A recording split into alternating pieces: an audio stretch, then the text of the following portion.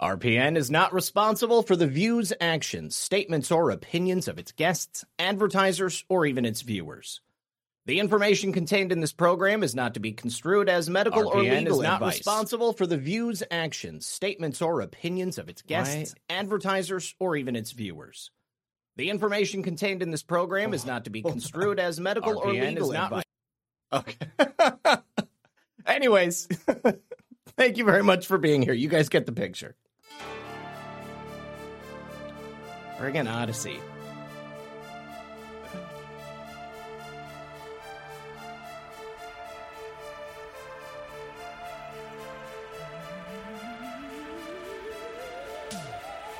Good evening, everyone.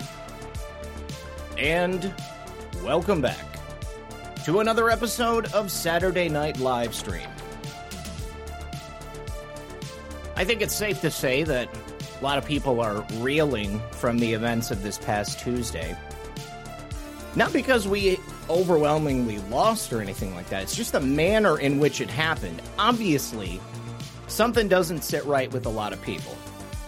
And you can say it's the electronic voting machines. You can say it's the entrenched corruption of the Democrats and the Republicans. You can say that it's candidate quality, but take a look at John Fetterman. That guy is not a quality candidate. How did he get elected to be the next senator for the great state of Pennsylvania? You know what I mean.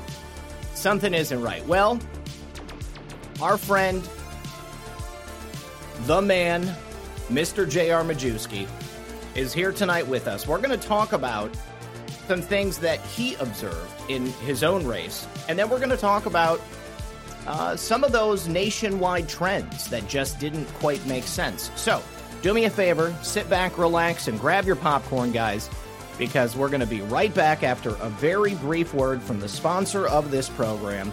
And please join me in welcoming our guest for this evening, my good friend, Mr. J.R. Majewski. J.R., how are you tonight, buddy? I'm doing good, brother. How are you? Awesome, awesome. You know, it's bittersweet. I'm not going to lie. I'm glad to have you back on the show. In one respect, I feel like we've had a yoke lifted off of our necks. We can go ahead and speak honestly about things. But in another respect, you know, I'm bummed because I really wanted to be able to welcome you to Washington, D.C. and to say, you know, we did it. But I don't think this is the end. You don't think this is the end, do you?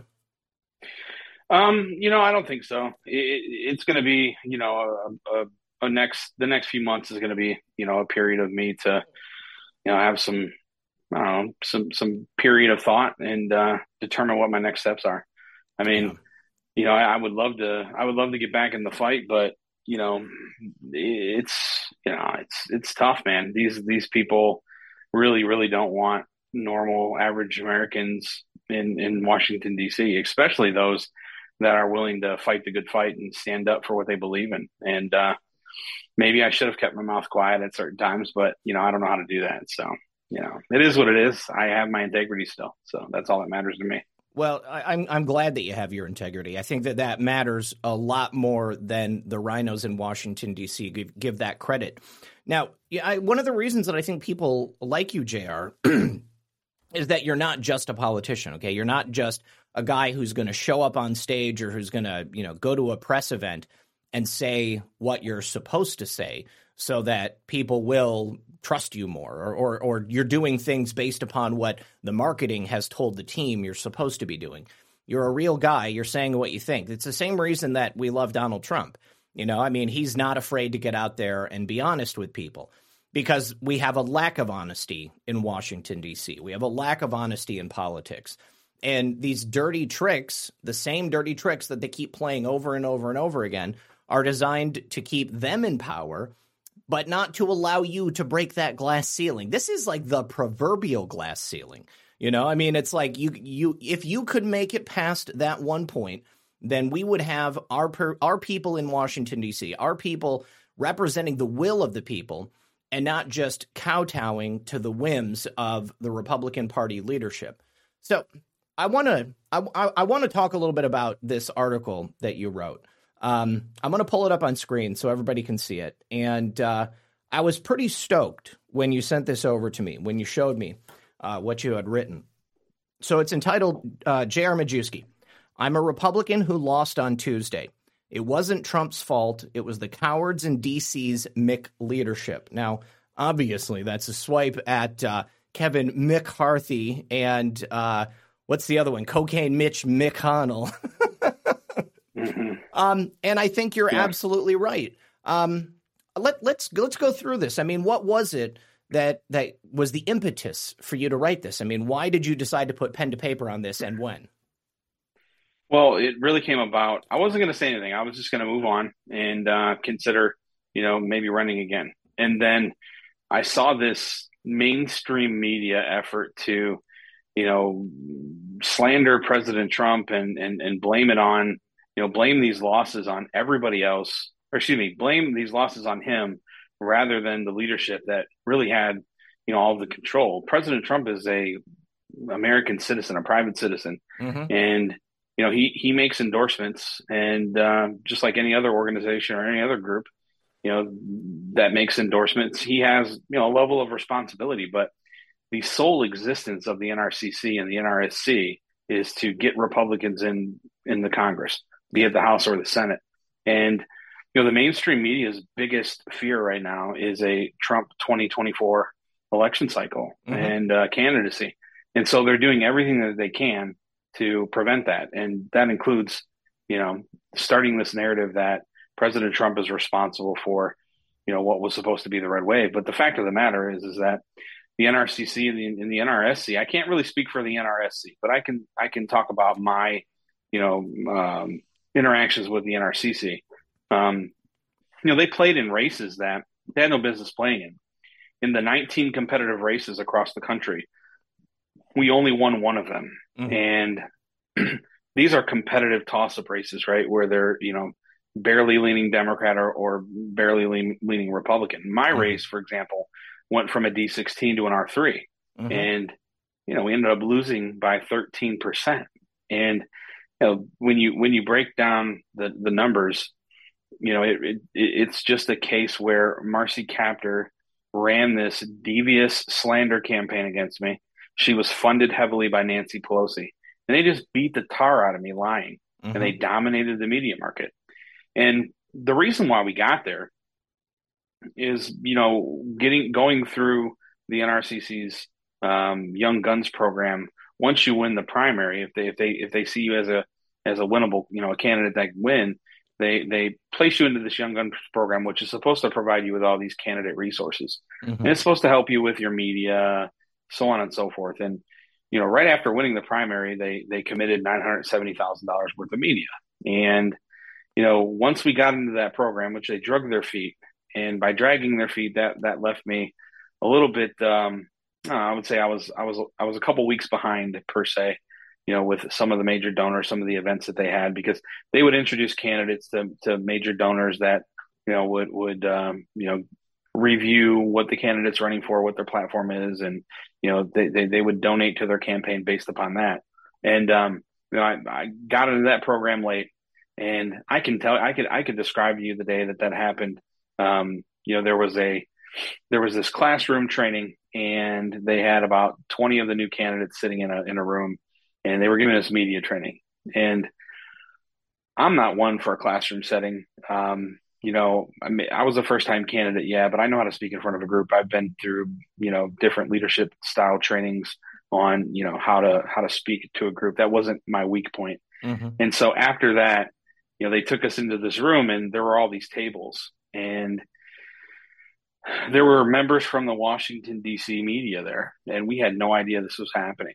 And, every candidate there was 2 candidates to each table. The only candidate that had the table by themselves was me. And I was in the back of the room. And the media the interviews were all off the record. It was just for an opportunity for Washington, D.C. media to talk to you. And there was Republican, conservative media, if you would call them that. And then there was Democrat media. Who did they seat you with? Any names that we would recognize, or just people representing organizations? Just people representing different organizations. I mean, you'd probably recognize them, but I don't remember their names.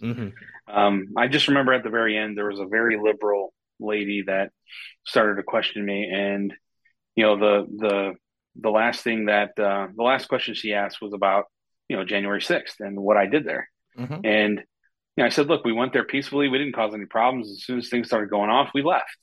And she says, well, you know, you were there. So because you were there, you participated in an insurrection and therefore you're an insurrectionist. And I said, have you ever been in Chicago? And she said, yeah. I said, oh my God, you are a murderer. And she went, what? And I said, well, maybe you're a serial killer. It depends on what day of the week you were there. And she kind of looked like, what the heck? And so I said, listen, you know, ma'am, by your logic, just by, you know, by me being in a location, you know, where an event happened, you're accusing me of being guilty of participating. And, you know, the truth of the matter is I didn't. Hmm. And we left peacefully. And afterwards, I got reprimanded by the United. It's like, you can't do that. Why You would have to that is pivot. the best answer. That's the Right. best answer. God. But that's just a case of, you know, it's all about control, right? So then Absolutely. as we became, you know, more involved, you know, they wanted to have a presence, if you will, on my team. Hmm. And, you know, we offered them that. I mean, look, the exchange was 900 some $1,000s worth of media, right? I mean, how do you say no to that, Right. especially when you're running a grassroots campaign? So the the moral of the story is that they developed a relationship with me that made my campaign, you know, just 100% dependent upon the plan that we designed together, which included, you know, me and my campaign. I had to fundraise to pay my staff, Hmm. fundraise to buy the yard signs and pay for the applications for, you know, door knocking and, you know, just the, you know, the general things. And then the NRCC was to pick up the media, the radio and the television.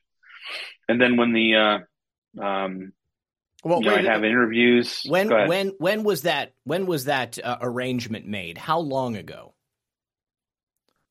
Oh, it was probably in June or July, I would think. I mean, Okay. or maybe Okay. even as late as August. All right. I can't remember the dates off the top of my head, but it wasn't immediate, but you know, it was a little bit of a foot drag, but you know, regardless, right? There was you know, the money wasn't going to be injected into the campaign until, you know, the media cycle was to begin, which would have been, you know, in October, right? Okay. Okay. Or after late, you know, the October timeframe. So you know, the AP obviously wrote that hit piece. And, you know, I remember being in the NRCC's office in Washington, D.C. when that hit piece came through. Um, you know, they started asking me a bunch of questions and I'm just like, what the hell? Where is this coming from? You know? And, you know, it's all a bunch of BS. And, you know, they knew about my background because, you know, when I started with them, part of the program in indoctrination is you know you talk about things and you know, they do op-ed research on you too because I mean at the end of the day if you get elected they want to have things on you, you know, so the next cycle if they need you they always have things to hold over your head and that's the dirty part of DC. But they knew about me, they knew my history, and you know they wrote the response to the Associated Press, and I wasn't 100% in alignment with it, but you know again the looming threat was always if you don't follow the rules, then you're going to lose money from the NRCC, Hmm. and there was a bit of a contentious relationship between them and my consultant, and you know it kind of bounced back and forth, and you know little did I know. Well, then they put me under a gag, and they said you know, don't say anything about this. You know, it's going to go away. The media reporter that wrote this piece is very fair, so on and so forth. You know, it'll be fine.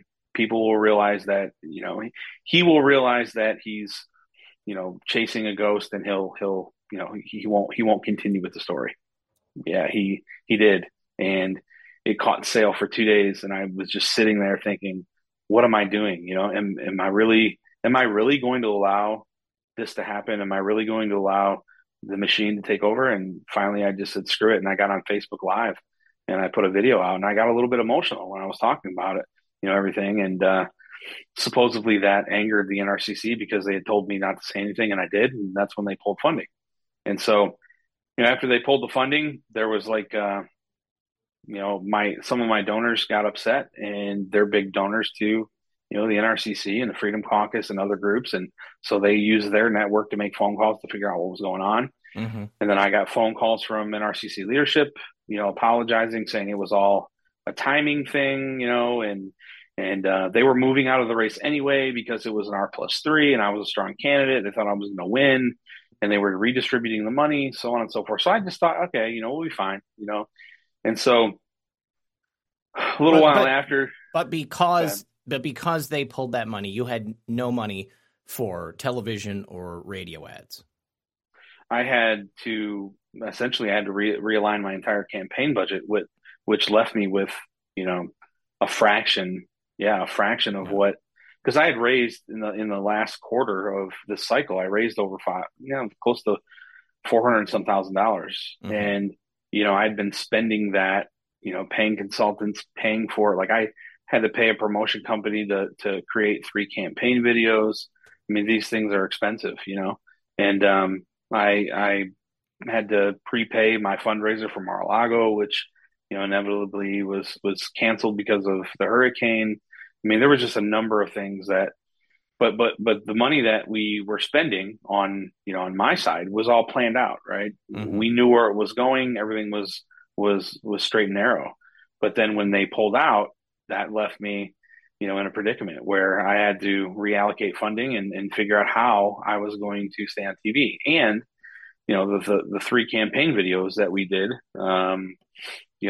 they were useless at that point, right? Because I needed to come back and try to fight off the messaging that Marcy Kaptur had out there. And the other part of it is that, we paid a significant amount of money to have a polling organization that was approved by the NRCC poll after, the hit piece had came out. And their polling said, listen, JR's losing, but he can win. But the only way he can win is if he gets on TV and radio and he redefines and counters this message. And they said there are enough undecided voters and there are enough Republicans that are responding to our polling questions that are interested in him. I mean, my name ID went from high 40s to low 90s, and that was Marcy Kaptur's doing. Mm-hmm. And people were interested in the fact that Marcy Kaptur had been this lazy, non-existent politician for 40 years. Now, all of a sudden, she's running this, she's everywhere, all over the media. She's all over the district, with plastic checks. I mean, curiosity had peaked at that point. Mm-hmm. But the damning factor was the Marcy Kaptur ran and the local news started to pick up. And one of the news media outlets says, the Republican Party abandons JR. And that was the damning factor because the Republican Party didn't abandon me. The NRCC did. Mm-hmm. And voters in the district didn't have, the wisdom to, differentiate that distinction. And so a lot of the moderate Republicans, they just inevitably, decided not to vote for me. And, that's assuming that, the election went, was fair across the board. I mean, we're seeing, we're hearing a lot of things coming out of all of these different states. The Gateway Pundit just put out that article. Yeah. I mean, I'm not saying the election wasn't fair. I mean, I've accepted the fact that I didn't win, but if other organizations investigate and find that it was different, then so be it. But I'm not insinuating whatsoever that this was a unfair election. What I'm insinuating is that the NRCC dumped me, and they shouldn't have. This is the thing. There's a lot of ways that you can be cheated out of an election, and the direct manipulation of an organization like that, their decision to abandon you, I mean, that essentially was the death knell. I mean, that was the nail in the coffin.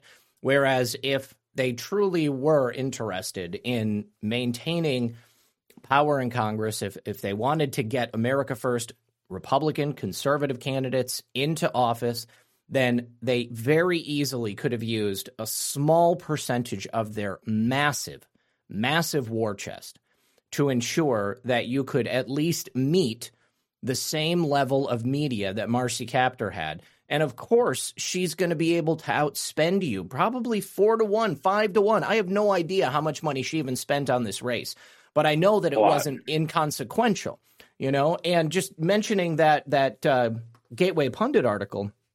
I mean, this is a really interesting thing. It makes me wonder how many other races throughout the nation did the NRCC and the NRSC perhaps as well just abandon people like you in the 11th hour. Because, you hear Rich Barris talk about it, talk about your lead, how the redistricting had taken place. And as far as Rich was concerned, you were a lock. As long as people know who you are, then, that should be it. I mean, you play great to the camera. You're an honest guy.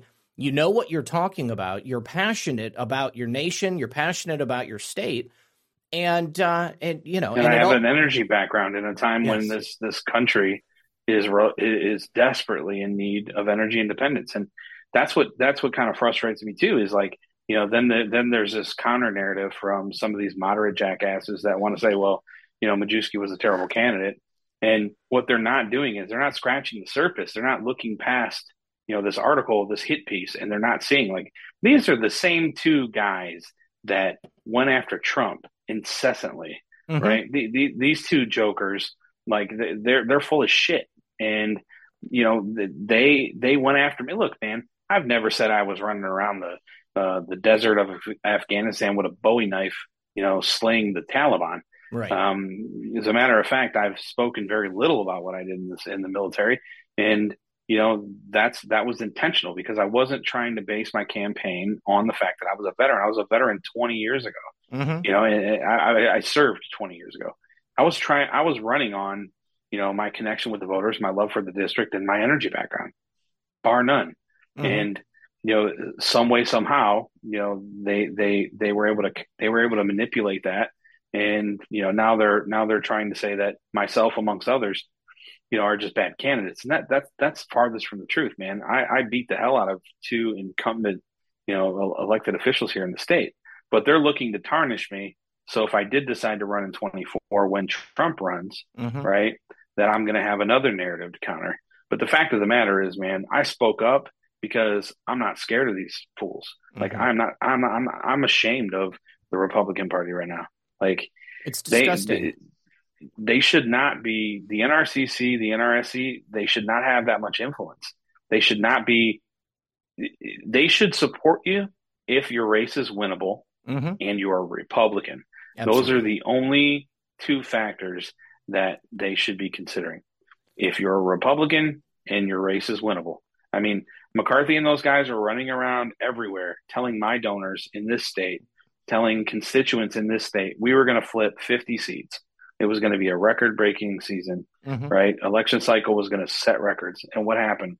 We flopped. We flopped because these guys have, they've manipulated their strategy. And now they're trying to set up this narrative where, Trump's a drag on the Republican Party. I mean, he is the Republican Party. When he chooses to be, he is.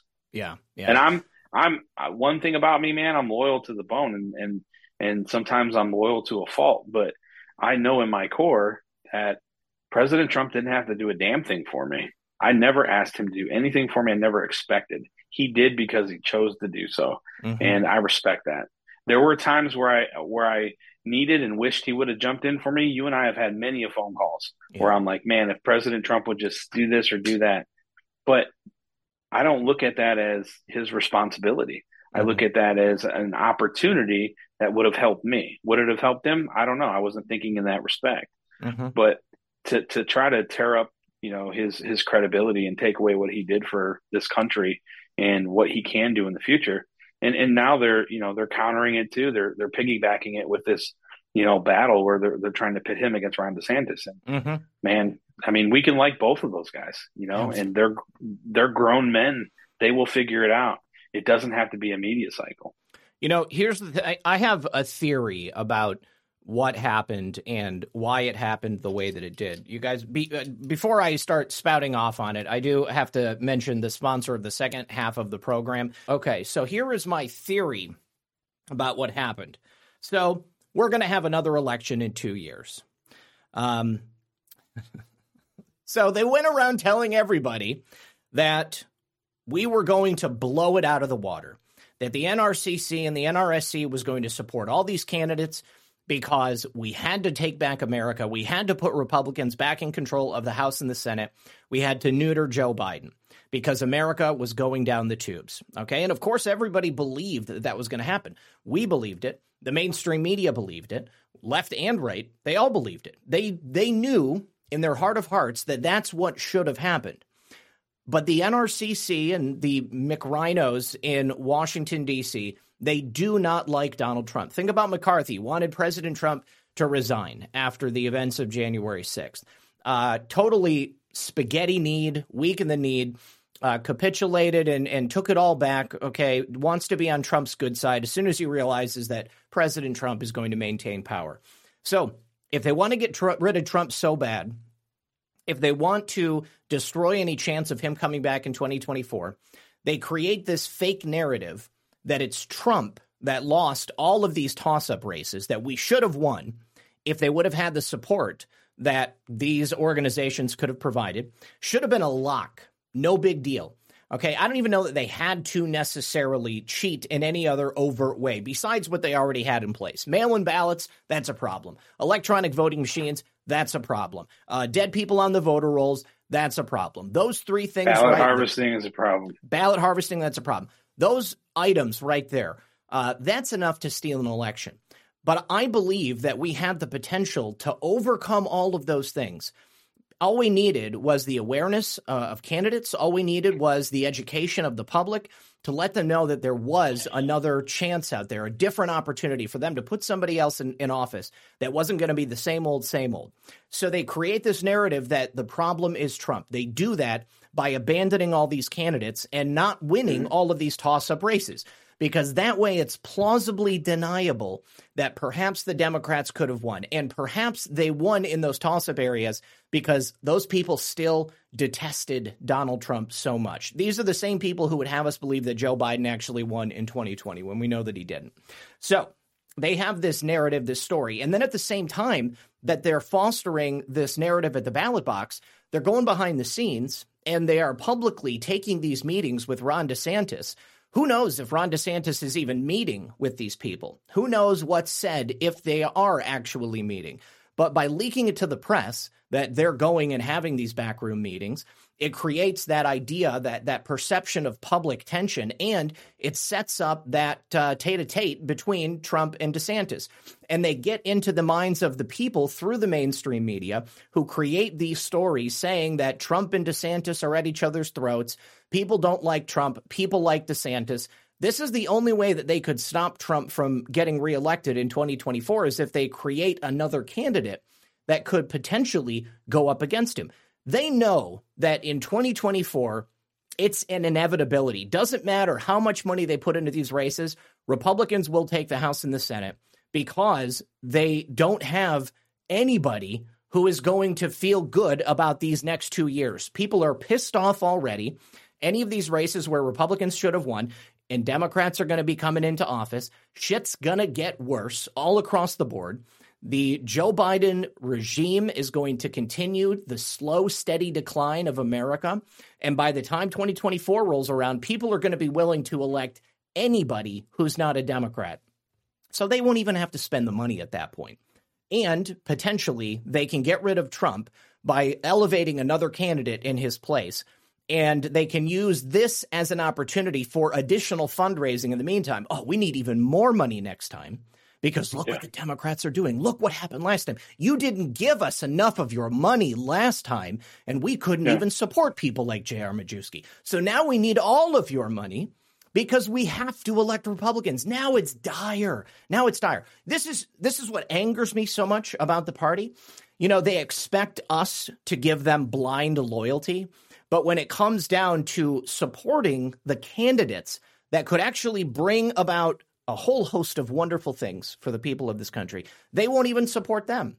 They can't support their own candidates unless they walk goose step boot to heel directly behind them, doing whatever it is that Kevin McCarthy or Cocaine Mitch McConnell tells them that they must do. They want total control. They want everybody to have the fear of what's going to happen if they don't get the support of the NRCC or the NRSC. And they want total power, and they want it to not be under Trump. Yeah, exactly. I mean, I agree with everything you're saying. I just don't believe that, I don't believe that Ron DeSantis, actively work. I don't not saying either. you're insinuating that, but Yeah. I don't think. I think Ron DeSantis is just a victim of the circumstance, right? Absolutely. And he's being put into a position, and Trump. I mean, Trump is probably feeling like, what the hell's going on, and DeSantis just hasn't responded yet. But the active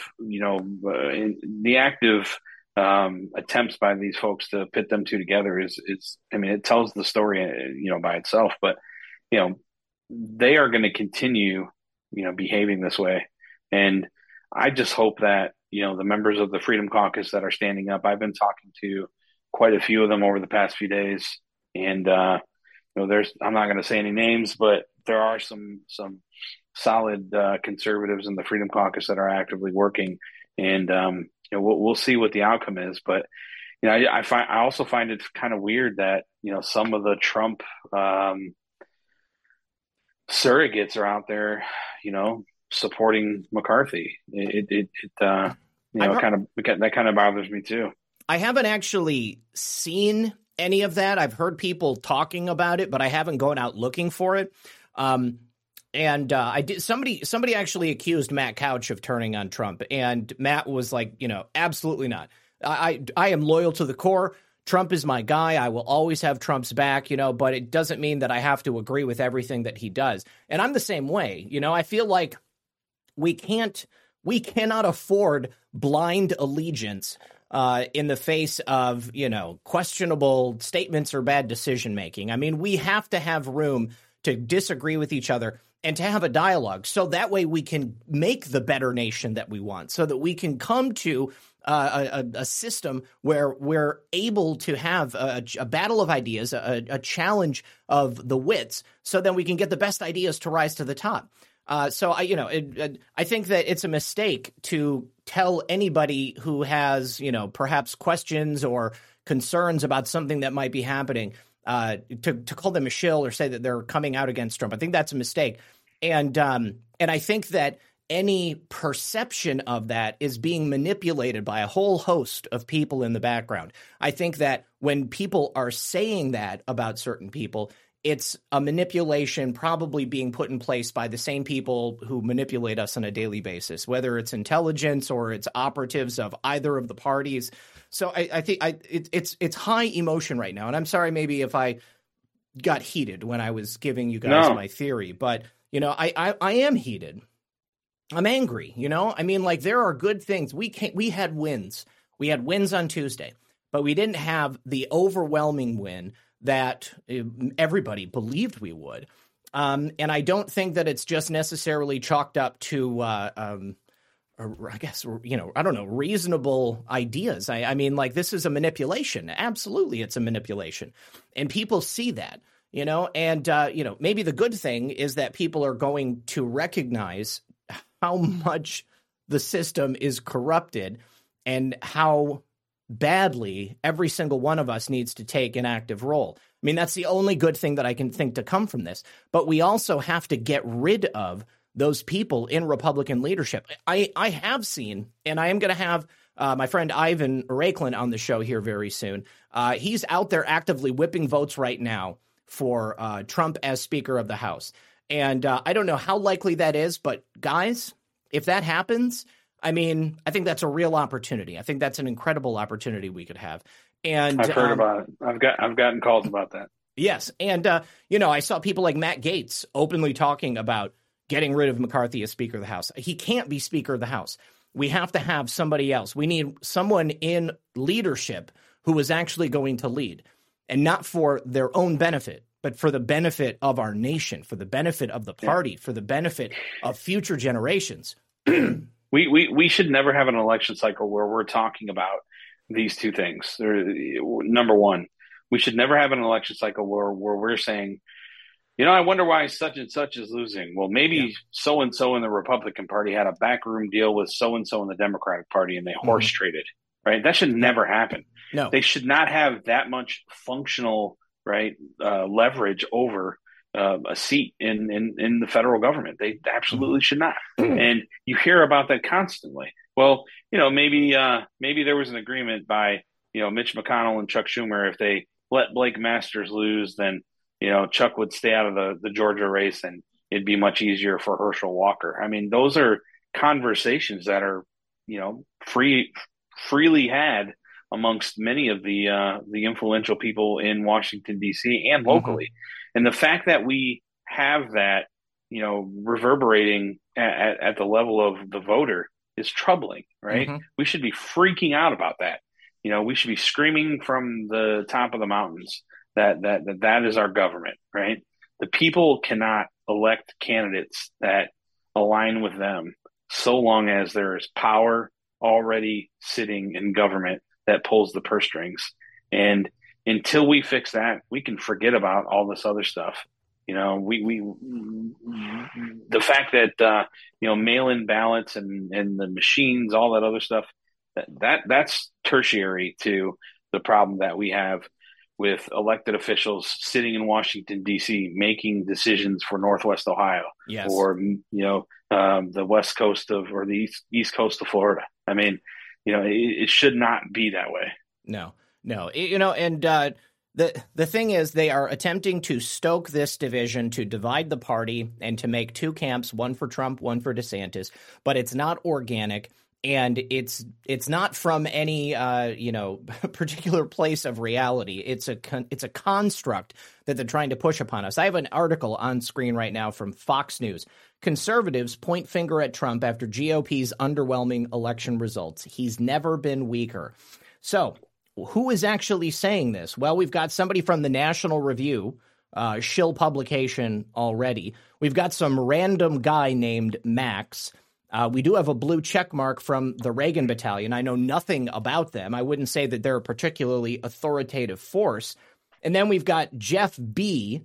at Esoteric CD saying that basically that we got to move on from Trump. So who's saying this?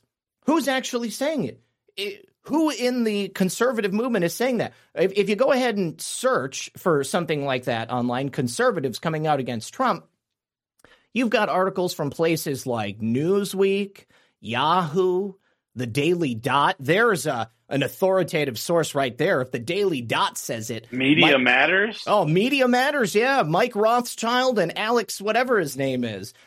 These are the people who are attempting to make you believe that there is a rift in the Republican Party. I'll tell you where the rift is.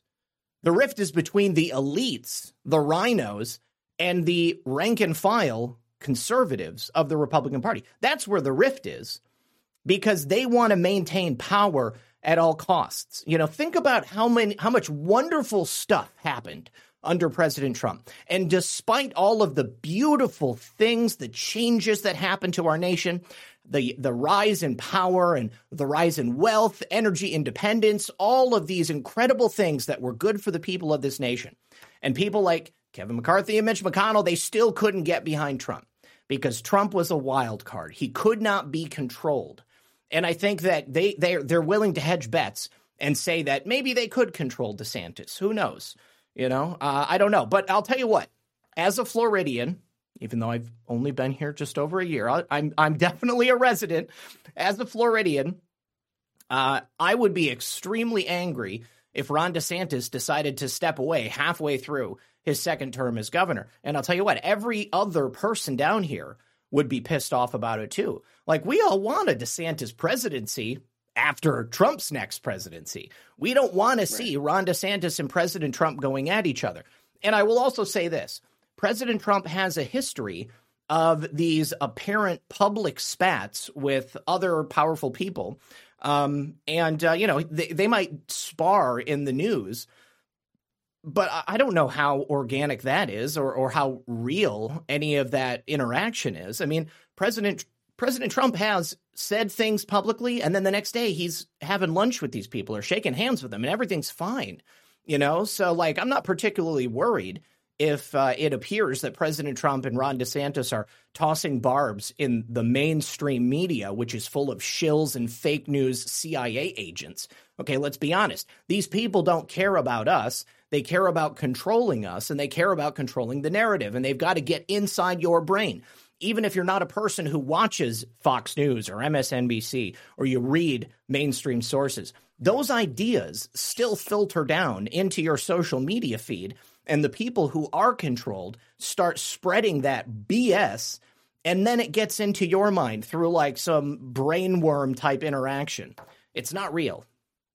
No, it's not. And Twitter's fake, and it's full of hive mind bots that post the same thing over. I mean, like I could legitimately go on Twitter right now and post a picture of a kitten, and someone would call me a stolen valor, fat, drunk, loser, cultist, insurrectionist. And that's the sad reality of Twitter and social media. And the same thing with Facebook has gotten that bad too.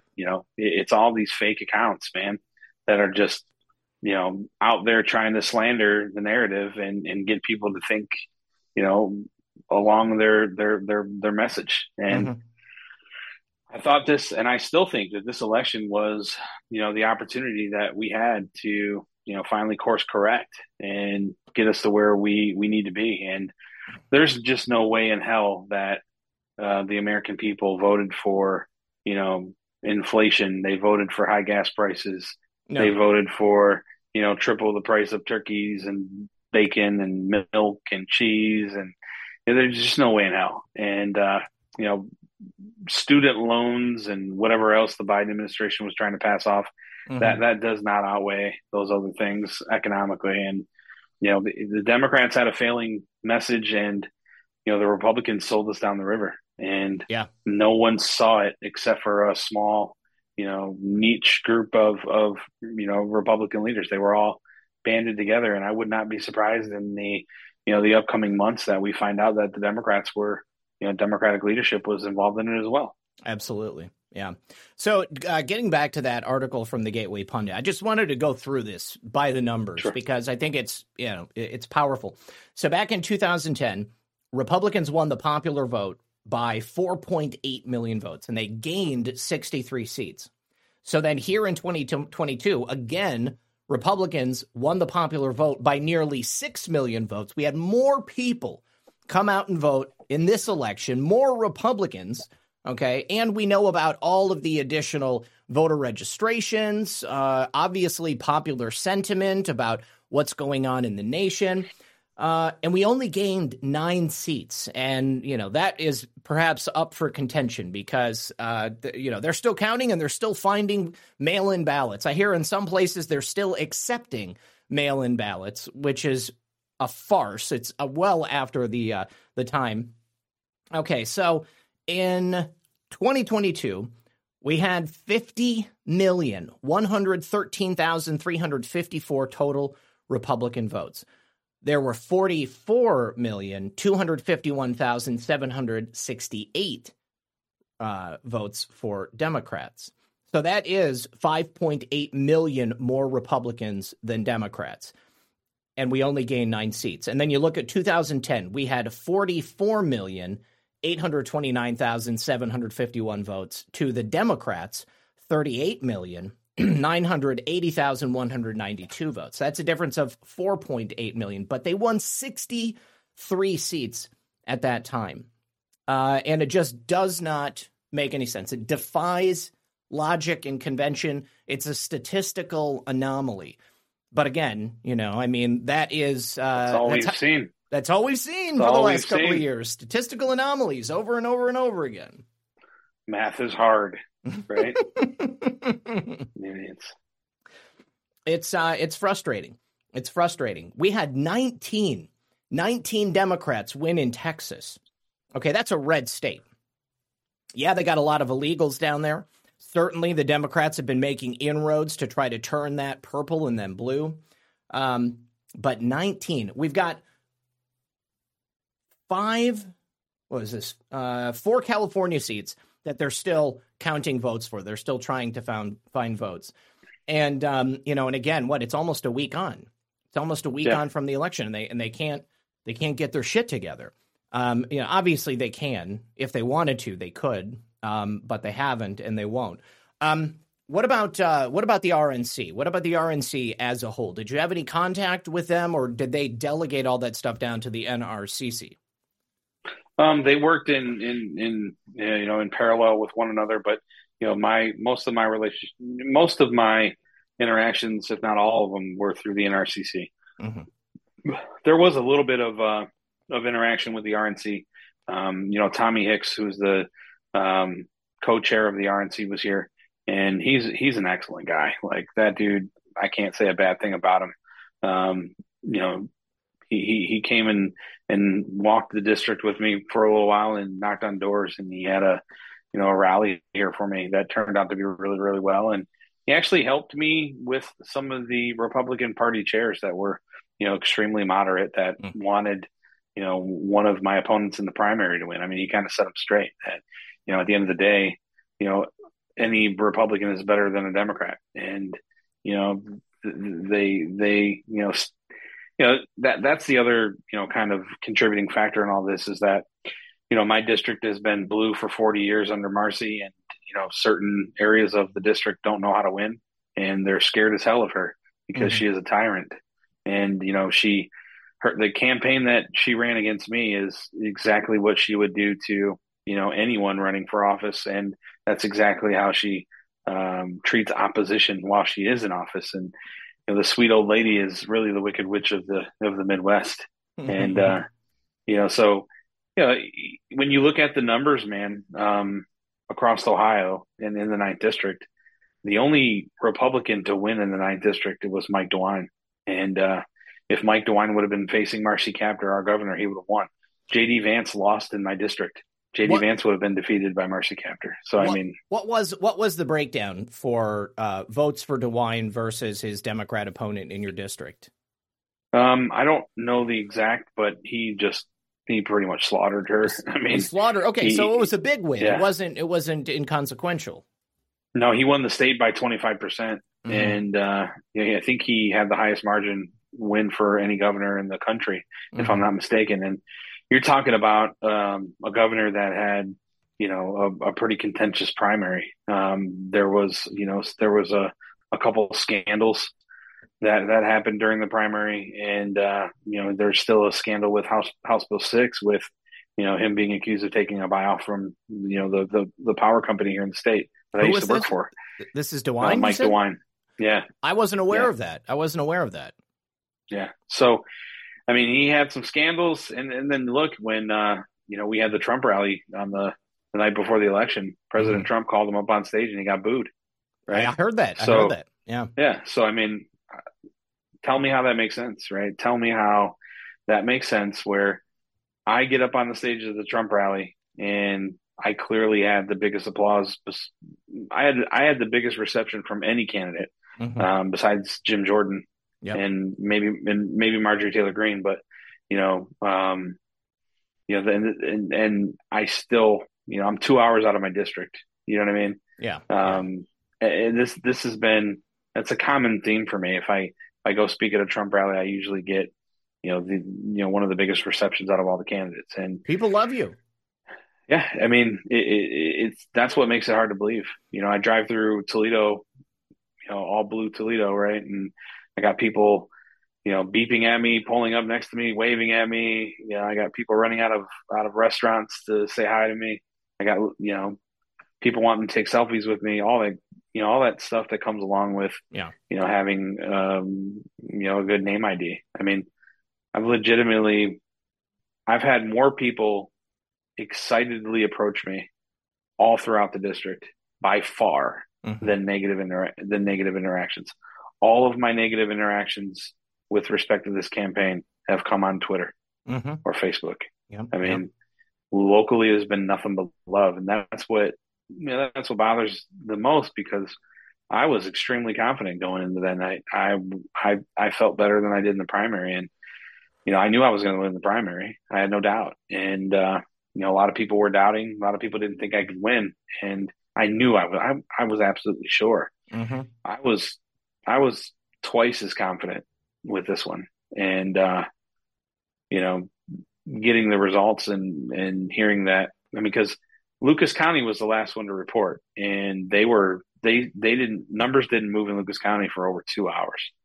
And then they just started to dump in. And we drove around the district all day, and we were getting reports that, you know, they staffed the polling locations based on the second election that they had here in the state of Ohio in August, when there was like a very meek turnout. Mm-hmm. So some of the locations were short, you know, 2 to 3 machines that they would have normally had. And then, you know, you had 1 to 2 hour, you know, long lines. And, you know, I know a lot of people were telling me that folks were going home. And then when you look at the mail-in balloting, you look at the mail-in ballots, I mean, you know, Marcy had thousands, tens of thousands of more mail-in votes than me. Oh, she probably had every dead voter in the Toledo area. Yeah. Yeah. But So, how do you figure that out? You know what I mean? That's the troubling part. And, you know, no attorney general, no secretary of state, no one at the state level in any state is going to want to, you know, hear that there are anomalies with the election.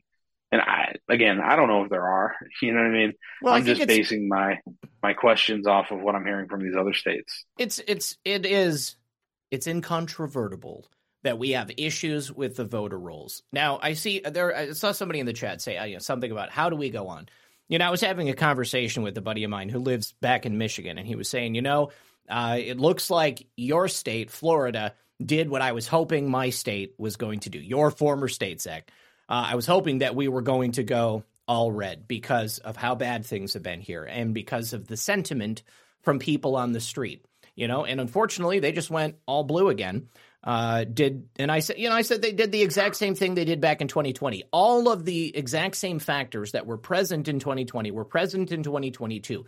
And chief among them being the existence of those massively overbloated voter rolls full of people that they knew were never going to show up to vote because they were dead, or maybe they'd moved out of the state, or maybe they had a different name now.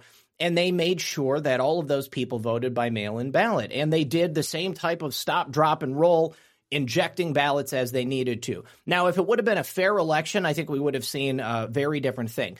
But that's why we had a very different result down here in Florida, because we did clean up the voter rolls.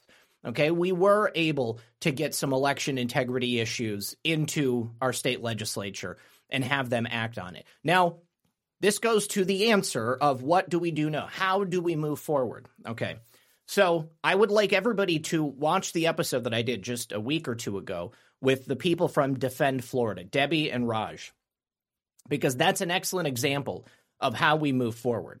They used grassroots conservative activism to push election integrity reform through the state house to get actual measurable things done, such as cleaning up the voter rolls, to ensure that when people actually came to vote, that it would be a lot more likely that we would have alive people who really live down here in Florida. Now, yes, of course, we did register a lot of Republican voters, but there's another thing you can do. Okay, you can work with your local party. You can actively register new Republican voters and get them onto the voter rolls. I'd also like to know, JR, how many people in your district volunteered for your campaign? Do you have any idea how many people volunteered? Oh, man. Probably upwards of 40, maybe more. Okay, upwards of 40. That's good, but it's only 40. Okay? How many people were you representing if you would have won? 700-some thousand. Okay, so it's a minuscule amount compared to the number of people that live in that district.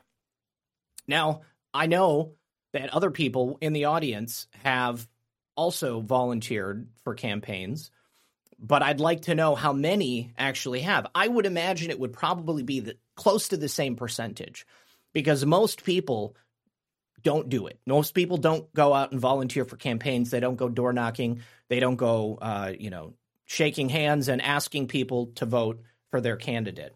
And there's no judgment here, but I'm telling you that if you were to get behind the candidates that you want to be elected into office, then that interaction that you could have with every single person you come into contact with could have a profound impact. And that could really help. That could make the difference between getting all of your advertising pulled and people knowing who your candidate is, because you're out there talking to people about them. You're out there stumping for them.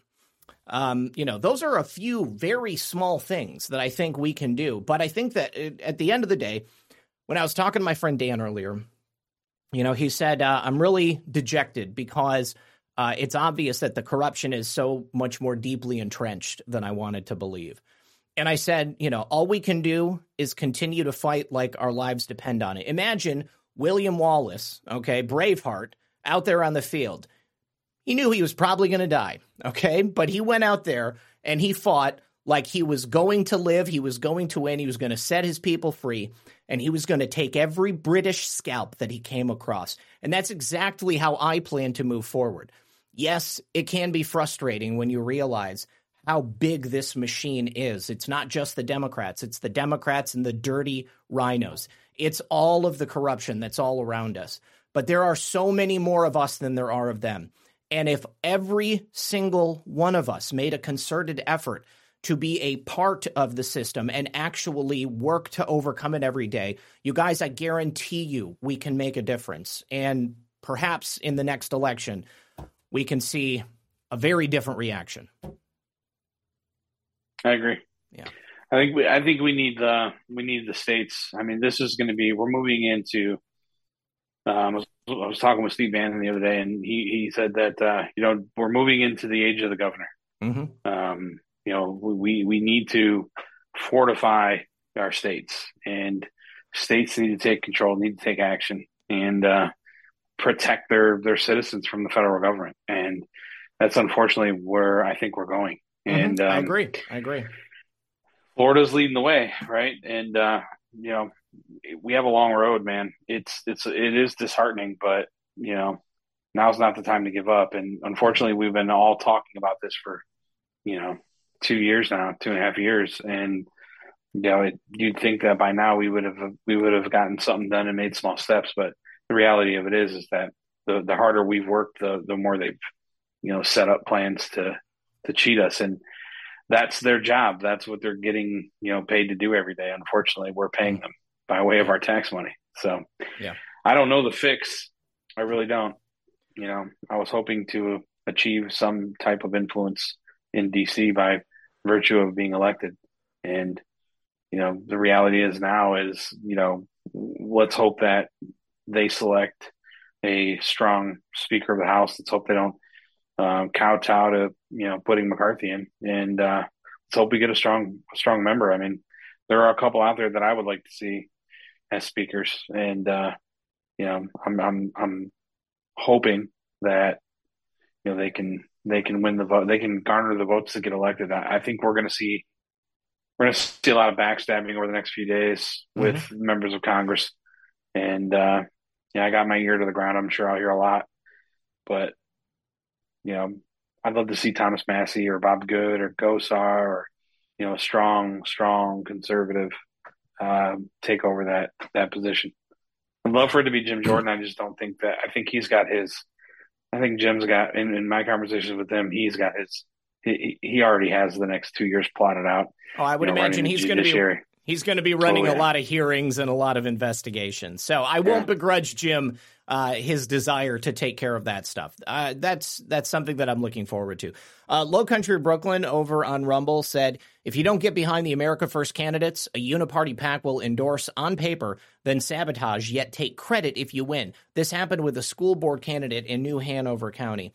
And you're absolutely right. We have to do it. And I also said this the other day. Why is it only showing one person is watching over on Rumble? That's so weird. So I completely lost my train of thought. Talking about they're endorsing candidates, taking credits for candidates they didn't endorse. I don't know. There was another point I was going to make. I'm sorry, guys. I don't know. I don't remember what it was. It'll come to me in just a second. I'm sorry about that. All right. Well, we've got our first caller on the line. Let me drop the meeting ID and the passcode into the chats. And thank you very much for the counts over there, guys. I see that 1,678, Elaine. Okay, there is the call information right there. Definitely call in, you guys.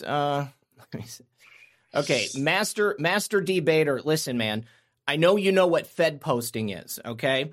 And you saying that we're never going to fix it is not doing anything to help. So instead of telling everybody else what you think they should do, why don't you tell us what you're doing? I think that you can be a part of the solution or you can be part of the problem. You can try to drag everybody down by telling them that it doesn't matter and it's never going to work.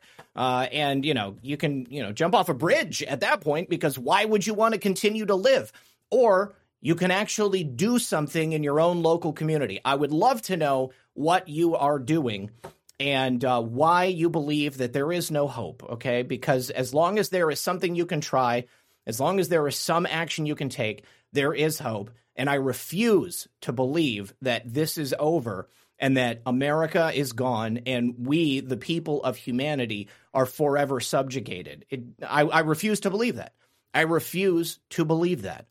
And it doesn't mean that we have to take up arms against our own government, because that's just a moronic it's a moronic thought that you have right there, if that's what you're believing that we should do, because it would immediately end in bloodshed and there would be, a total patriot slaughter in the streets. We don't want that.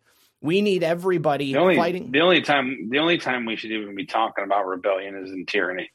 And we're not there yet. We have a bumbling idiot as a president. And we have, elected officials on the Democratic side. They're a bunch of communists, but we're not in tyranny. And this whole narrative that Republicans want to, have a revolution on that, that's fake. No, and I don't want our country torn asunder. They're already doing that. Why in the world would we work to do that quicker for them? Why would we want to help them do that? Okay, we have to heal this nation. All right, there is many, many different things that everybody can do in their own community, and this is the point that I was going to make. I'm sorry. Okay, the age of the governor. I think that Steve is absolutely right, and we see what that can result in down here in Florida. It may be to the point where certain states are so deeply entrenched in the criminality and the fraud that they've been able to perpetuate that on a large scale, without incremental efforts, that it's not just going to happen, all right, that it's not going to be a quick process. So if you believe that your own community is too far gone, you have all the freedom in the world to go find another community. Okay, go seek out like-minded people where you're going to feel more comfortable and you feel that you could have a greater impact, because we have 50 freaking states in this nation. Okay, I guarantee you there is some place you can go where you're going to find your people. And it doesn't mean that all is lost or that everything is done and that there's no point to continuing on, because as long as I wake up and draw a breath every morning, I have a reason to keep living. And this nation is worth it.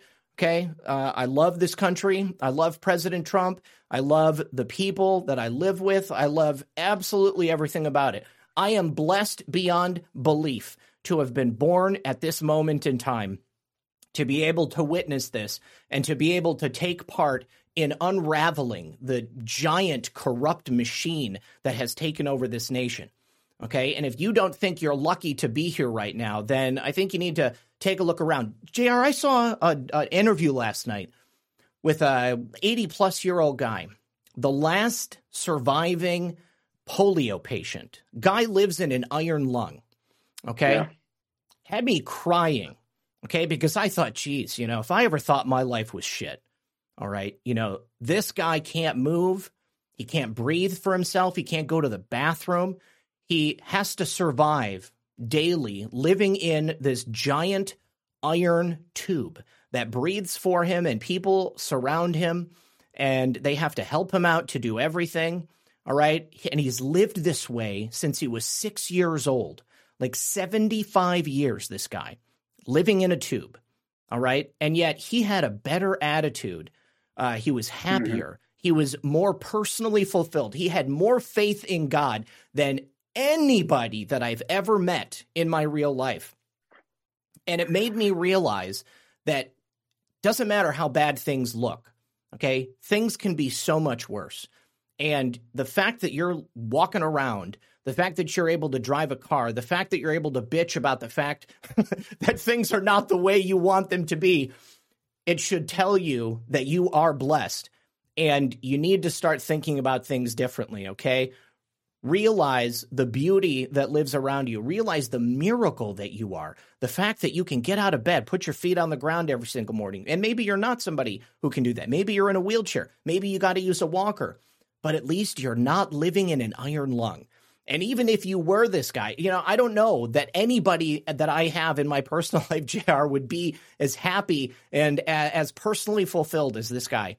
For everything that he's gone through. It was incredible. I was in tears. I was crying. I couldn't believe it. And it made me feel like I'm the luckiest guy in the world. So, and I through doing this, JR, I got to be friends with you, man.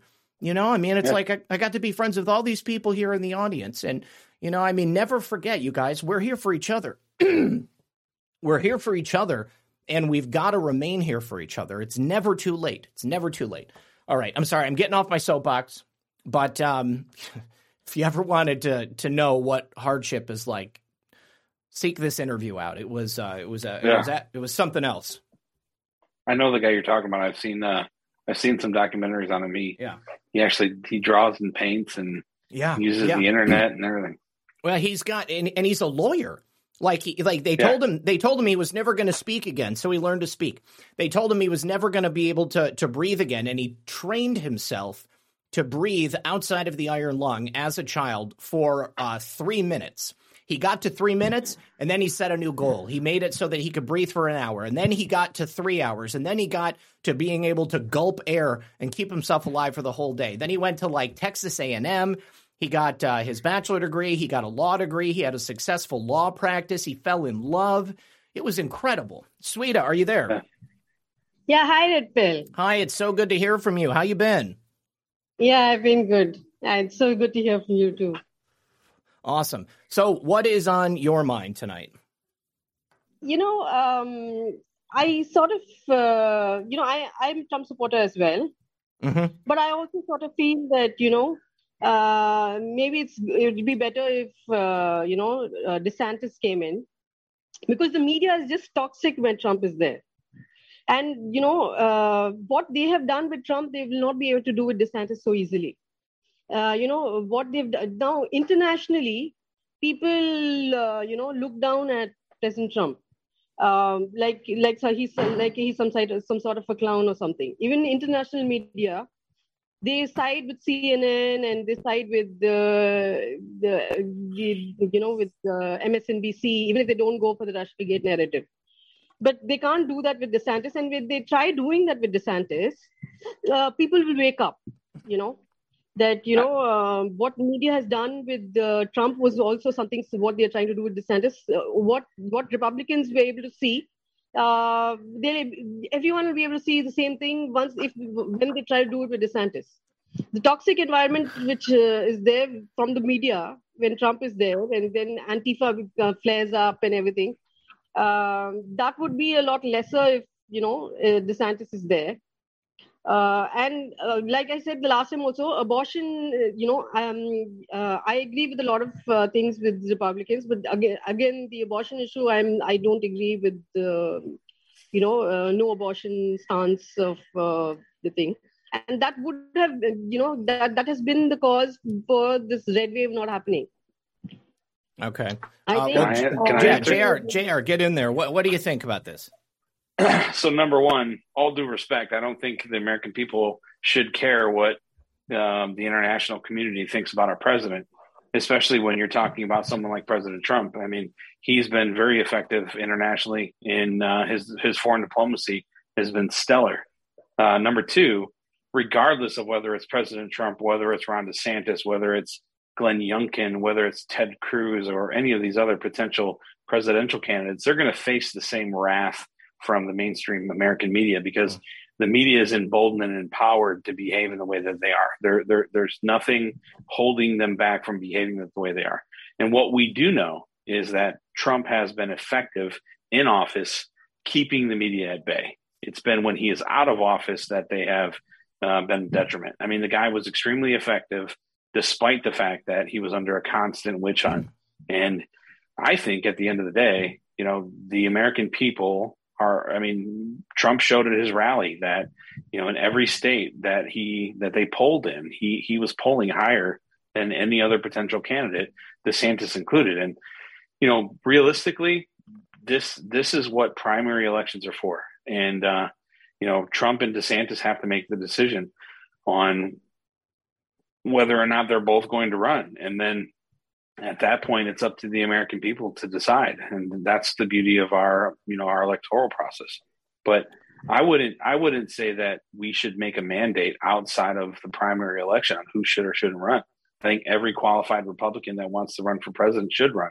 But I also know that Trump has done a really, really good job over the past, 6 years of garnering a base of America First populists that want to see him in office. And, because we recognize that he's responsible for this movement, there are people that are just loyal to him. They're not going to budge. And yeah, it would, DeSantis, we could assume that it would be different, but I can tell you, I don't believe it would be any different. I think it would be the same media onslaught because DeSantis doesn't get treated very fairly in the media either. And you could probably speak on, better on that than I could living down in Florida. But I know that when I see him on the national stage, outside of this little back and forth between him, the perceived back and forth, anytime anytime DeSantis is on the news, they're attacking him for something that he's done. It's true. Yeah. Let me give you my 2 cents on it, Sweta. So right now, well, first of all, the media being, the fact that they're controlled and that they're working for a single unified goal, and that is to be the media arm for the Democrat Party and the cabal as a whole. They have to create a boogeyman, okay? And Donald Trump is that foil to them. He is that boogeyman. But once he goes away, they're going to have to create another boogeyman. And Ron DeSantis, I truly believe, would be treated just the same way. Now, we have no idea what kind of, president Ron DeSantis would be. I think we can kind of speculate based upon how good he's done down here in Florida. But if he did for the United States what he's done for Florida, that would be just as dangerous to the mainstream media and to the Democrats. And I think that they would use every tool at their disposal to twist whatever agenda he might have and whatever he does to make him as hated in the mainstream media as Donald Trump is right now. And, and I understand what you mean. I've heard this, this argument a lot that if, President Trump just has such a negative connotation around him, he should just step back. But I don't agree with it because that negative connotation is due to his effectiveness. It's because he fought so hard for the common people of America. It's because he was so effective at getting the overall agenda that conservatives and not even just conservatives, but liberty-minded people into existence. And again, all of that is dangerous to the status quo and to the cabal and the Democrats and the rhinos. They would literally find the next person and they would do everything they could to neuter them or stop their ability to deliver for America. And it's just we're so used to seeing Donald Trump be that boogeyman, and so that's why people think, oh, if Trump was gone, then it would be fine. But no, they would just keep going. They would do whatever they had. And with regard to abortion, the situation there, I believe that it should be based upon the laws of the state. And it's something that the federal government never should have had a hand in regardless. My feelings about abortion notwithstanding, but obviously I've been honest about it. I don't think that there should be abortion. But the reason that people are in favor of abortion is because I believe they don't truly understand what's happening there. I mean, the fact that as soon as you have conception, you have life that's created. And that's based upon my belief in the intrinsic nature of the human soul and the sanctity of that life that's created. The Democrats have a cult built around death and sacrifice, and the existence of abortion allows for that sacrifice to continue, and it allows for their depopulation agenda to continue, and it allows for their trafficking and black market and even white market baby parts and all of this secondary stuff that comes along with it. So I definitely not in favor of all that stuff. But we got to move on to the next caller because we're 20 minutes in, and I really appreciate. One point I want to make. Okay. This is one point I want to make. The good thing now is now on Twitter you can have a real debate on mail-in ballots and mail-in ballots not being thing. Earlier those debates would not have been allowed. Saying that there's no voter fraud. But now that Twitter is in another hand. Debates on voter fraud may come, maybe they may happen on Twitter and I hope they so. may not get diffused so much. Yeah, I hope so. I'm looking forward to getting back on there. Are you still on there? Yeah, Sweeta? Thanks. Okay, good. I'll talk to you soon. Thank you. I appreciate your call. Okay, let's see. All right, you guys. There are no mods on Rumble. I feel like people are just going apeshit tonight on Rumble. I don't know what that's about, but we've got another caller. They're following me. It could be. I mean, I've got my own fair share of acolytes, if you will.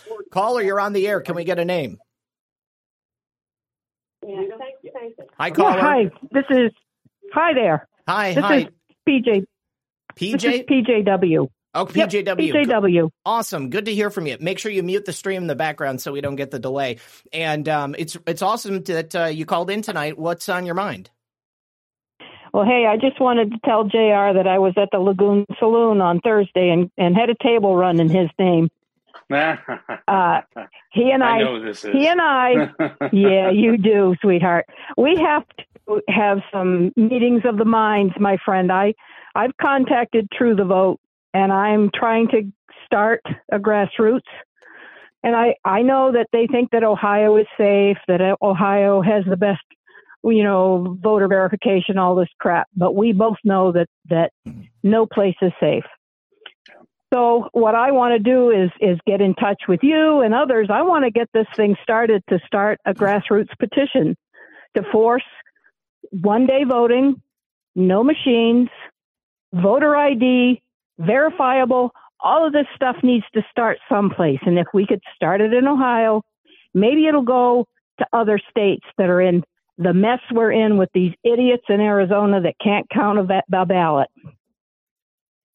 Yeah, I agree. I think it's going to, I know there are some talks, with respect to doing some things different in Ohio. The one thing that I've found is that, these states have long-term agreements with vendors that are providing them these machines, and they don't want to get out of that. It's a revenue stream, just another revenue stream. Can't we force them to get out of it? It's our money after all. Yeah, I'm sure we probably could, but I don't know the process in which that happens. I think we really need to. It needs to happen. It needs to happen in the legislature. I mean, we can push it from a grassroots perspective, but I think the model was set in Florida. It's not something that it's not a wheel we need to reinvent.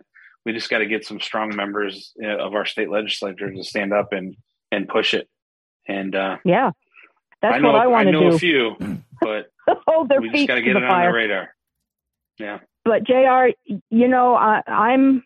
I'm of the age. My husband was a Boilermaker union man. He was at Local 85, and Marcy Kaptur, in her first campaign, told them she was running on, get it, term limits. Right. And she lied to them like she's been doing for 40 years. and she's made a living off of this, and now she wants to be the longest running whatever she is. But that old bag needs to be removed. And I am so sorry I couldn't pull out for you, but man, oh man, I back you all the way. And if you want somebody to stand with you in 2 years, if you're going to do it, hopefully I'll be healthy enough to be behind you. Well, I appreciate it. I'll make my decision 1%. in the next couple of weeks. It's really going to boil down to, can I do it financially? 2 years ago, 2 years ago, I was able to do it, and they've ruined a lot of they've ruined my name online. They've spent $10 million calling me, a bunch of false names and accusations. So, I can't run back to the nuclear power industry. Yeah, I have to figure out another way. I just don't know how they can get away with that. It is what they do. But you know what? The people here, at least in your own county, knew better. Yeah, they backed you. I know. We won every county but Lucas and Wood. So. Well, and you probably would have won them too. Yeah. But I agree. She's a dirty battle axe. I'd call her something else, but I don't want to make Red Pill pissed off at me. No, don't worry. I wouldn't. In times like these, PJW, I think profanity is absolutely warranted. We have been put upon for a long time, and I think it's time for people to be angry. Oh, I'm more than angry, and I'm too old to get this angry. But you know what? Yeah. Marcy Cap Turd. There's a D behind her name for a reason. Oh, I love it. I absolutely love you both. I love you both, right. And someday we're going to get back together, JR. You got it. You know where I live. I do. All right, hon. Thank you so much for calling. I appreciate it. Yep. Have a great night. Yeah. All right. So, somebody said that Oz has officially conceded.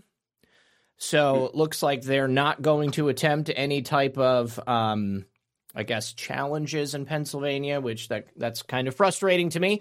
I thought that this time around, I was told that the Republican Party was ready for legal challenges in cases where it looked like perhaps strange things would have happened. The Gateway Pundit has also filed a civil rights lawsuit against the officials of Maricopa County. So we'll see how that goes. But as of the latest counting, the ballots that have still been coming in Maricopa County have been favoring Kari Lake. So that race is not done yet. M-Town 58814 says, thank you, Zach, for what you do. JR, thank you for running. I wish the corruption wasn't so bad in Ohio. Yeah. Corruption all around. All right, we've got two callers on the line.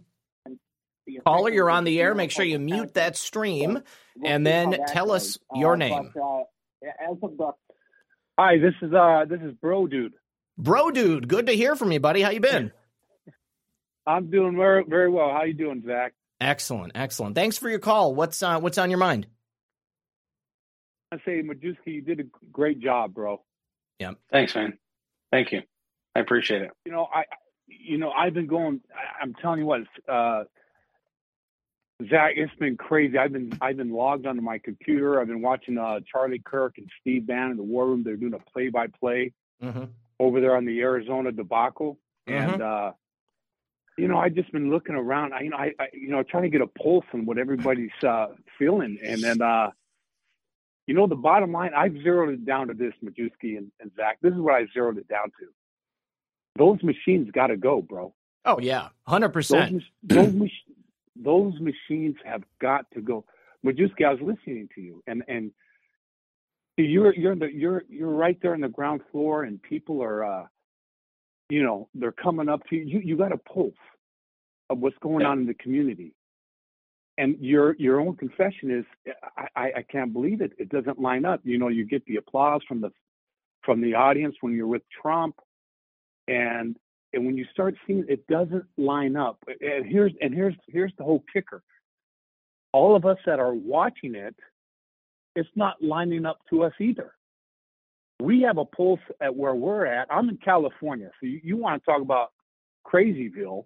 Oh yeah, they're still counting there too. Right? But I'm going to tell you this. And Zach, I don't know where I'm going with this. I'm just kind of yapping here. You just rap. Go ahead. But a lot of people, don't, because they just think of California and Crazy Nancy and Schumer. There's over 5 million registered Republicans in California. Mm-hmm. 5 million. You could probably add a couple Midwestern states, and they don't even add up to that many Republicans in one area. Mm-hmm. And it's driving us crazy out here.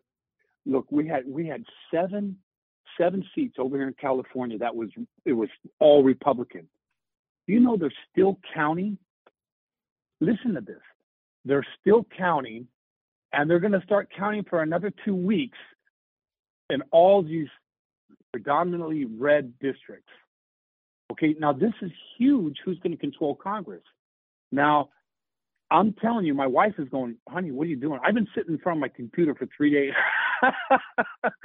And I got my poll. I'm looking around, and Zach, I've been following you a long time. I was following you before you put yourself on screen. You remember when you were on YouTube? Oh man, yeah. I've been following you. I've been following you a long time, and we went through the J6 and the 2020 debacle. Oh yeah. I'm just telling you, I've concluded, and I don't know, Majewski, am I wrong on this? I mean, I feel from where the pulse I'm getting is these Dominion voting machines. Everyone's saying we need to go out there and power. We need to vote. We need to vote. You realize we have 6 million more voters?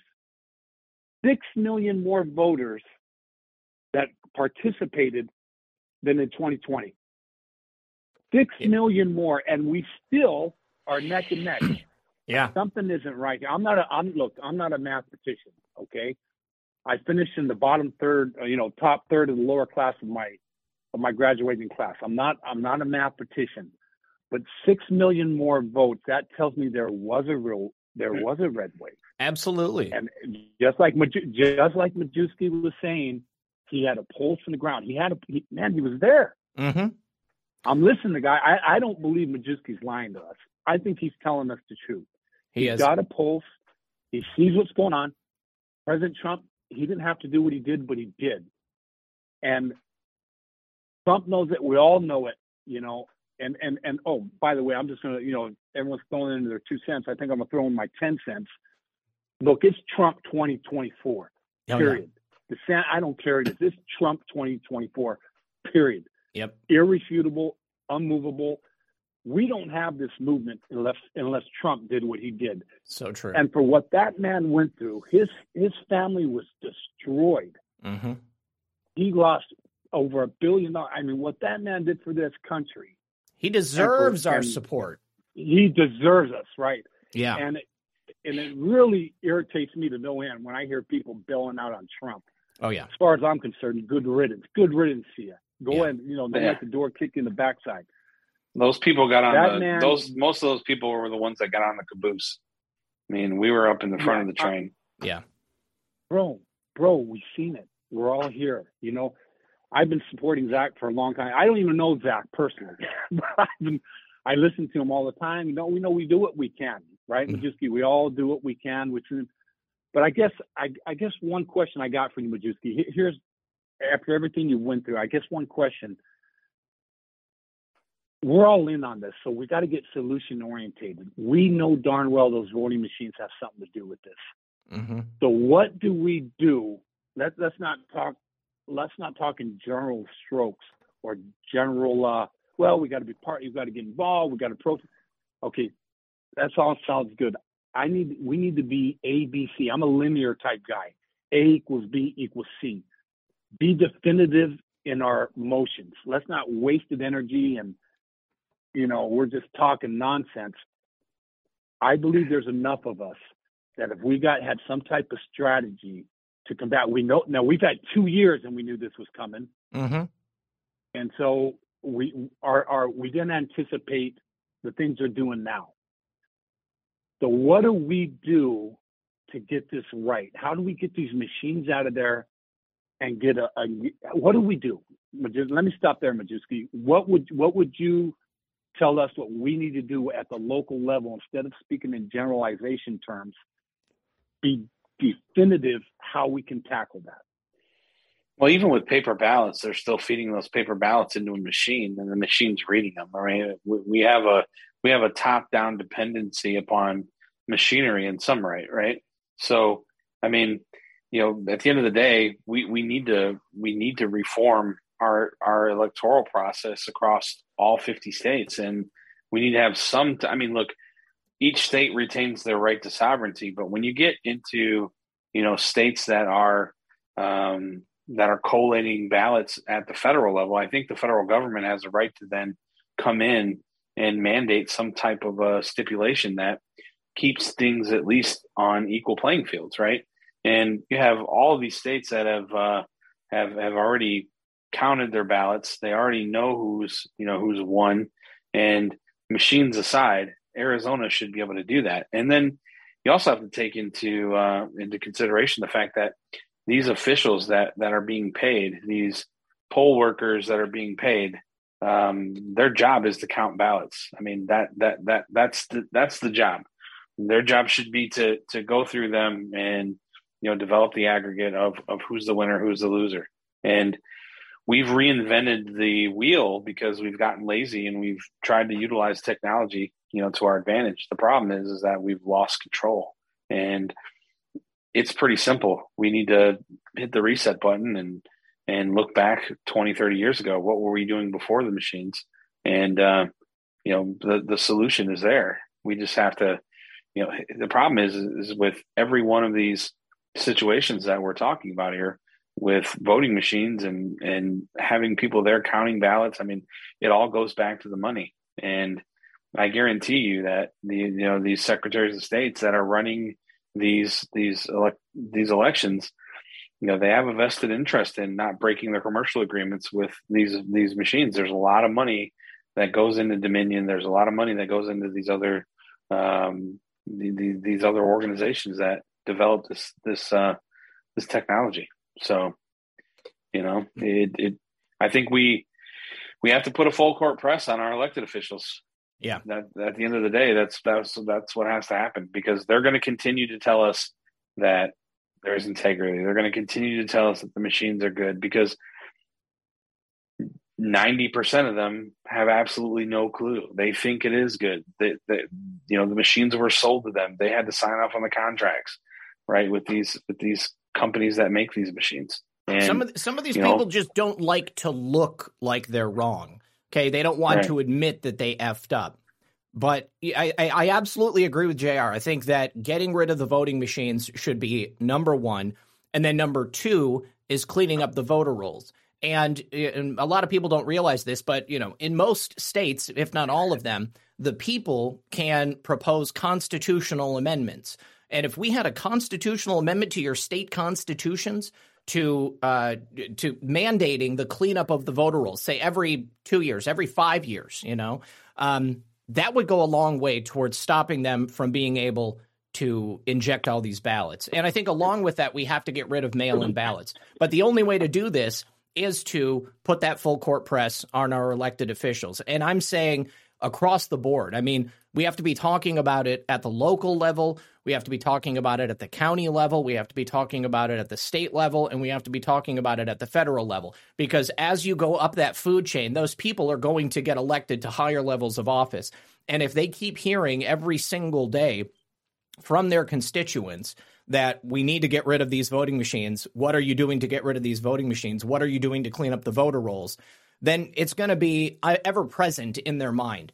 And a lot of these people, I think, have very short attention spans. They're going to pay attention to whoever is in front of them at any given point. Obviously, whoever's lining their pockets, whoever is donating to their campaigns.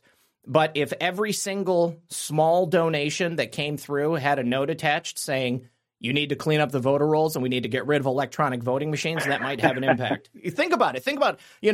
Somebody like JR, most of his donations were from, individual people from his district. Same with Donald Trump. I mean, it's, think about all of those donations coming into the RNC or coming into WinRed or coming into President Trump's PAC. If everybody had something to say about that and was actively working to make that happen, you can join your local, your county GOP and you can actually become part of the county Republican machine and officially make cleaning up the voter rolls and getting rid of electronic voting machines part of your county Republican platform. Yeah, you know what? Zach, I don't mean to cut you off, Zach. No, you're up, dude. Go for it. Okay, so the thing is, I don't know if Majewski said it, but he got stiffed. Okay, McCarthy and everyone that had the purse, he got stiffed. That's the reality of it, right? These guys are going to put the money where they do, right? That's what they're going to do. Mastriano there in PA, 412. He's absolutely livid that his guy absolutely didn't get in there because McCarthy hold the purse. There's no reason, Zach and Majewski. There's no reason he shouldn't have jumped in behind Majewski. There's no reason that shouldn't have happened, bro. Okay. Now, Majewski is going to say, I'm going to say, we all know what's going on. And even that remedy, which you just said, Zach, not that I disagree. I'm just saying, even if we did all that, who's going to hold that purse, right? We're right back in with those rhinos that control that purse. That's what irritates us to no end. Oh, yeah. You know? Oh, yeah. And I'll even throw a little more salt. I'm just yapping here, Zach, but people, and I've heard it say, people have left California because they're going to more red states. Okay, I agree. Believe it. I have family in Arizona. Yep. I got people across, the Midwest as well, Texas. But I and I've considered it a lot. But I go, you know what? California is ground zero, bro. If they continue to do this, there's over 5 million Republicans here, conservatives. But if they continue to do this, we're only as strong as our weakest link. Well, bro, you know what I'll say about it? They're coming to the red states. If California doesn't hold them off, bro, I'm telling you, they're just coming to the red states, and that's how they're doing it, bro. I agree. What I will say this: we have to. California's different because you guys have the new California State Initiative that is actually much farther along than most people realize. So you've watched the show, so I'm sure you see my interviews with Paul Preston.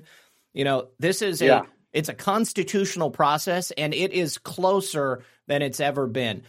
So that right there would create a seismic shift in the power that's inherent. They'd be done. They'd be totally done. Half the electoral votes go straight to red. 55. Okay. Yeah, that's correct. Gone. Yep. We that would torpedo their whole plan. Yes, correct. It would. So then, on top of that, in regards to the frustration and having to be in bed with these people that we know are corrupt, this is the only thing I can say about that is that we didn't get to this position overnight. And how long has it been? Really? How long has it been that people have really been paying attention to this? 2 years, 4 years, maybe 6 years. And I'd say that, exactly. So it's incremental. I know that it's frustrating because we want it now. We want justice now. Justice delayed is justice denied. But we haven't really we haven't been fighting for this for a lifetime, and now we have an opportunity to make this the number one issue. And despite the fact that it's going to take time, I think that time is on our side. Amen. Yeah. Well, I spent my little time venting. Glad that you guys listened. Absolutely. Hey, man, I'm glad you called in. Right on, Red Pill. Hey, JR. Hey, man, we really were rooting for you, bro. So when you come back and you I don't know what you're going to do from here, man, but I'd love to hear more about how you want to be, how do you want to strategize, and for us just to get back up on the saddle and keep going. Man. I'm open to hear. All right. All right, appreciate it, brother. God bless you. Have a great weekend. God bless you, brother. We'll talk to you soon. All right, you guys, we've got 2 callers on the line. Let me go ahead and bring in Father Larry. Good to hear from Father Larry. Let's see. Hey, Father Larry's on camera even. Look at this. How have you been, sir? Good to see you. I'm back and you. I don't know what they're going to do from here, man. Make sure you mute the stream. There we go. Okay, excellent. Thank you so much for calling in tonight, Father Larry. It's good to see you. I'm glad that I did as well. Absolutely. I've wanted to talk to you about my nonprofit. Yes. And I felt that the best time was when I saw JR on. Knowing that JR is a veteran. Yes. First of all, I want to say, JR, I don't necessarily believe that you lost. Mm-hmm. Because I've been spouting for about a year now that until we get rid of the Dominion machines, the same algorithms are going to continuously corrupt our elections, and that until that, we need to kind of bite the bullet. And my first thought is after our next new House and Senate come into being, they need to pass a one-time bill to pay for a forensic audit of every single state in the nation. I agree. It needs to happen. If we want to make that first step in solving this election corruption, you need to start with step number one. But as far as and then I want to move on to my nonprofit for veterans. It's St. Michael's Veteran Support Center. I started my idea because I'm a veteran. I've been losing services from the VA, and I don't accept it. So I decided nobody else seemed to be stepping up, so I am.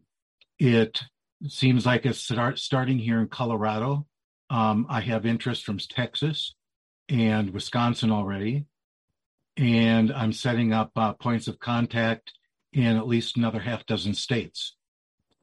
And I'm hoping that JR, being from Ohio, he might give me a call, and I might be able to finagle my way into getting him to be a point of contact in Ohio for me. Because the way it's looking, we'll be taking St. Michael's to many other states.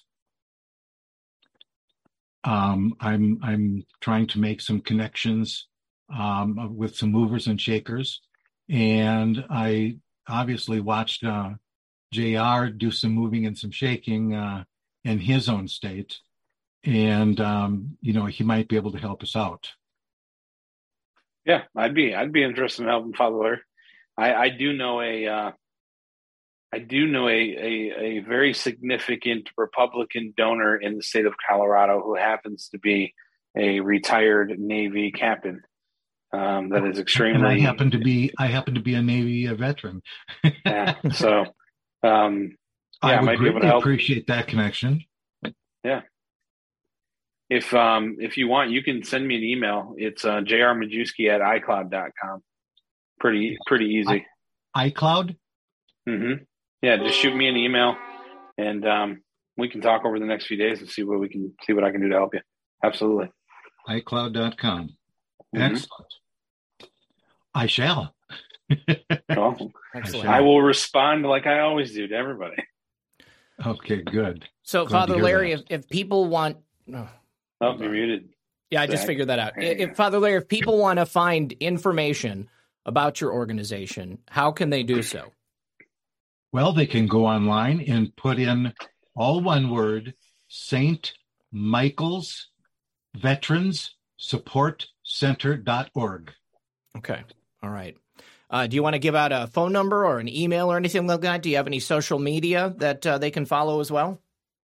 I do believe that Debbie Rausch has the email or the website address, because I know she's put it in for me before. But my email address is my last name, Kirchner, KIRCHNER @priest.com. It tells everybody who and what I am. That's awesome. Awesome. Good stuff. Father Larry, I know that you've been trying to get a hold of me, but with the election, it was just not the time to get you on the show directly. But we will schedule something now that everything is kind of calmed down and I'm moving into different subjects. Fantastic. All right. I will definitely take you up on that. Okay. Good stuff. Good stuff. Awesome. We'll talk to you soon. I really appreciate it. I did have a fundraiser last evening on Due Diligence show. Oh, sweet. And the watchers were gracious enough to donate enough gold pills so that we were able to collect about $1,200. Oh, that's awesome. Glad to hear that. That's cool. Very cool. Yeah, you're standing in the gap where the VA is leaving people hanging high and dry, brother. That's good stuff. I love it. Well, the big problem is particularly in the area of mental health, that's one of the big areas they're cutting back services. And as the veteran suicide rate continues to rise, they just sit there and say, well, we don't quite understand why. Yeah.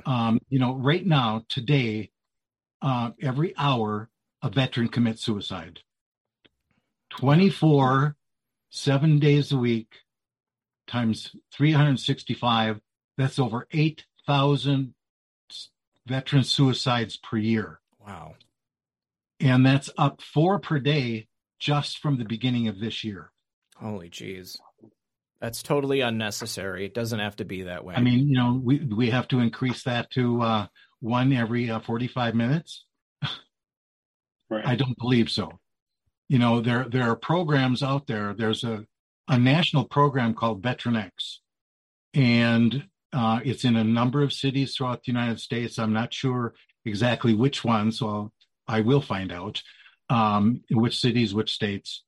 And, I want to bring that into St. Michael's facilities. And, about 90-95% of veterans that attend these meetings have PTSD, and it's been a very successful program. Excellent. And that's what we want to build on, is success. Well, it's a good place to start. I'm really proud of what you've been able to do. It's something that is definitely needed. It's an area that has been completely neglected, and it's probably the first thing that we should be taking care of. The men and women who have essentially given everything to ensure that our freedoms can be protected are being 100% neglected, and it's sick. It's sad to see. My dad was a veteran, so I had to deal with the VA. I know what this is like. Yeah. It can be frustrating. Yes, it can be. All right, Father Larry, thank you so much for calling. I really appreciate it. We're going to take this last caller and then sign off for the night. Sounds good. All right, brother. And I'll be talking to you, JR. Thank you, sir. Look God forward bless. to it. We'll talk to you soon. Bye. All right, and over here on Rumble, Hamtown Girl 78 says $5 challenge for Red Pill. Appreciate that. Low Country Brooklyn passed out the link for St. Michael's Veterans Support Center.org for Father Larry Kirchner. And then his email again was kirchner@priest.com. And we've got another caller on the line. Let's go ahead and bring him in. Caller, you're on the air. Can we get a name? Hi, my name is Kelly RN. Hi, Kelly. How are you tonight? Good. First things first, I want to say to JR that I've been watching you since you painted your yard, and I'm so proud of you for running such a great campaign, and you've really gotten your name out there, and I think that's amazing. Well, thank you. I appreciate it. Zach really helped me. Zach really helped me get my butt off the couch and help push me to the next challenge. So I think he's going to be doing that again. I am. I'm not going to let you sit this one out. I believed in you then, and I still believe in you now. Right, and I think you did win it. If it's a Republican district and you were the Republican, kind of makes sense. Yeah. That's true. It's true. We'll see. I live in California. I got the nerds crunching the numbers, so we'll see what they come up with. Yeah, I mean, okay. Mike Lindell is. Oh, you're in California? I'm in California. Oh, yeah. So I do want to tell you that you don't have to run for office to get involved. And everybody keeps saying, what can you do to get involved? What can you do to get involved? Well, I figured first things first, I probably should go to a Republican meeting. There you go. So go to the meeting, start meeting people, met the chairman. The chairman liked me. And so I had told him that I wrote into the website and nobody answered me. And I said, so who's answering that? And he's like, well, I just took over everything. Nobody's answering it. And I said, well, can I do it? He's like, yeah, that would be fantastic. So then all of a sudden I'm answering the entire county, everybody that writes into the Riverside GOP website. That's amazing. And so I started saving everybody as contacts. Mm-hmm. And so then what I would do is, hey, we need help. And so I'd send out mass texts to everybody that I had saved as contacts. That's and then there was so a seat that opened up. So I asked the chairman, can you put me into that seat? And they said, sure, I'll put you in that seat. Well, then my caucus chair stepped down. So I said, can you put me into that seat? So he said, sure, I'll put you into that seat. So now I'm the one that puts people into seats. Look at that. Did you hear that? Everybody, did you hear California? that? Maybe because it's California, it might have been a little easier for me than it would be in a red state or something, but I don't know. Well, Pray about it. It's worth a shot. I mean, we could be doing this all over the country. All over the country. Yeah. And then I started helping on campaigns. So watch the Ken Calvert campaign because he's going to win. Awesome. Is this one of the races they're still counting? That's one of the races they're still counting. Okay. He is going to win. They did internal polling and he's going to win. But we were helping. So all I do is send out a text. Now I have 1,800 people saved in my phone. So I send out text. Hey, who can help on the campaign? Make phone calls, door knock, go out, meet people, do all this stuff. We need help. And they're like, okay, I'll do it. I've never worked on a campaign, but I'll do it. And then I'd send them to the campaign manager. And so Ken Calvert is awesome and he's going to win. And then he's paired up with Bill Asaley, who's running for state assembly. And so they were running their campaign together. And so we teamed up volunteers, teamed up the campaign, and Bill Asaley, he won by a landslide. Awesome.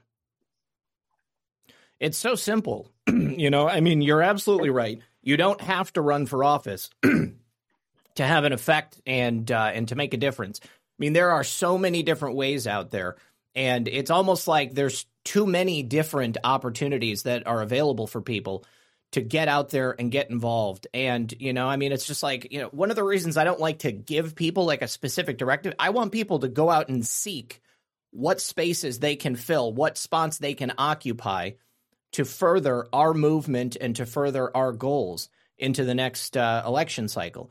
I mean, all you have to do is look, guys. I swear to God, you can start as Kelly. It was Kelly RN? Kelly. Okay. California. Yeah, Cali RN. Oh, Cali RN. Cali RN. Okay. Yeah, mm-hmm. I know who you are.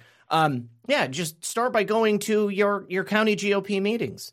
I mean, that's all it is. I mean, it's like 2 hours a month or something like that. It's very simple, a very small commitment, and you get an opportunity to network and to meet people that you probably otherwise wouldn't.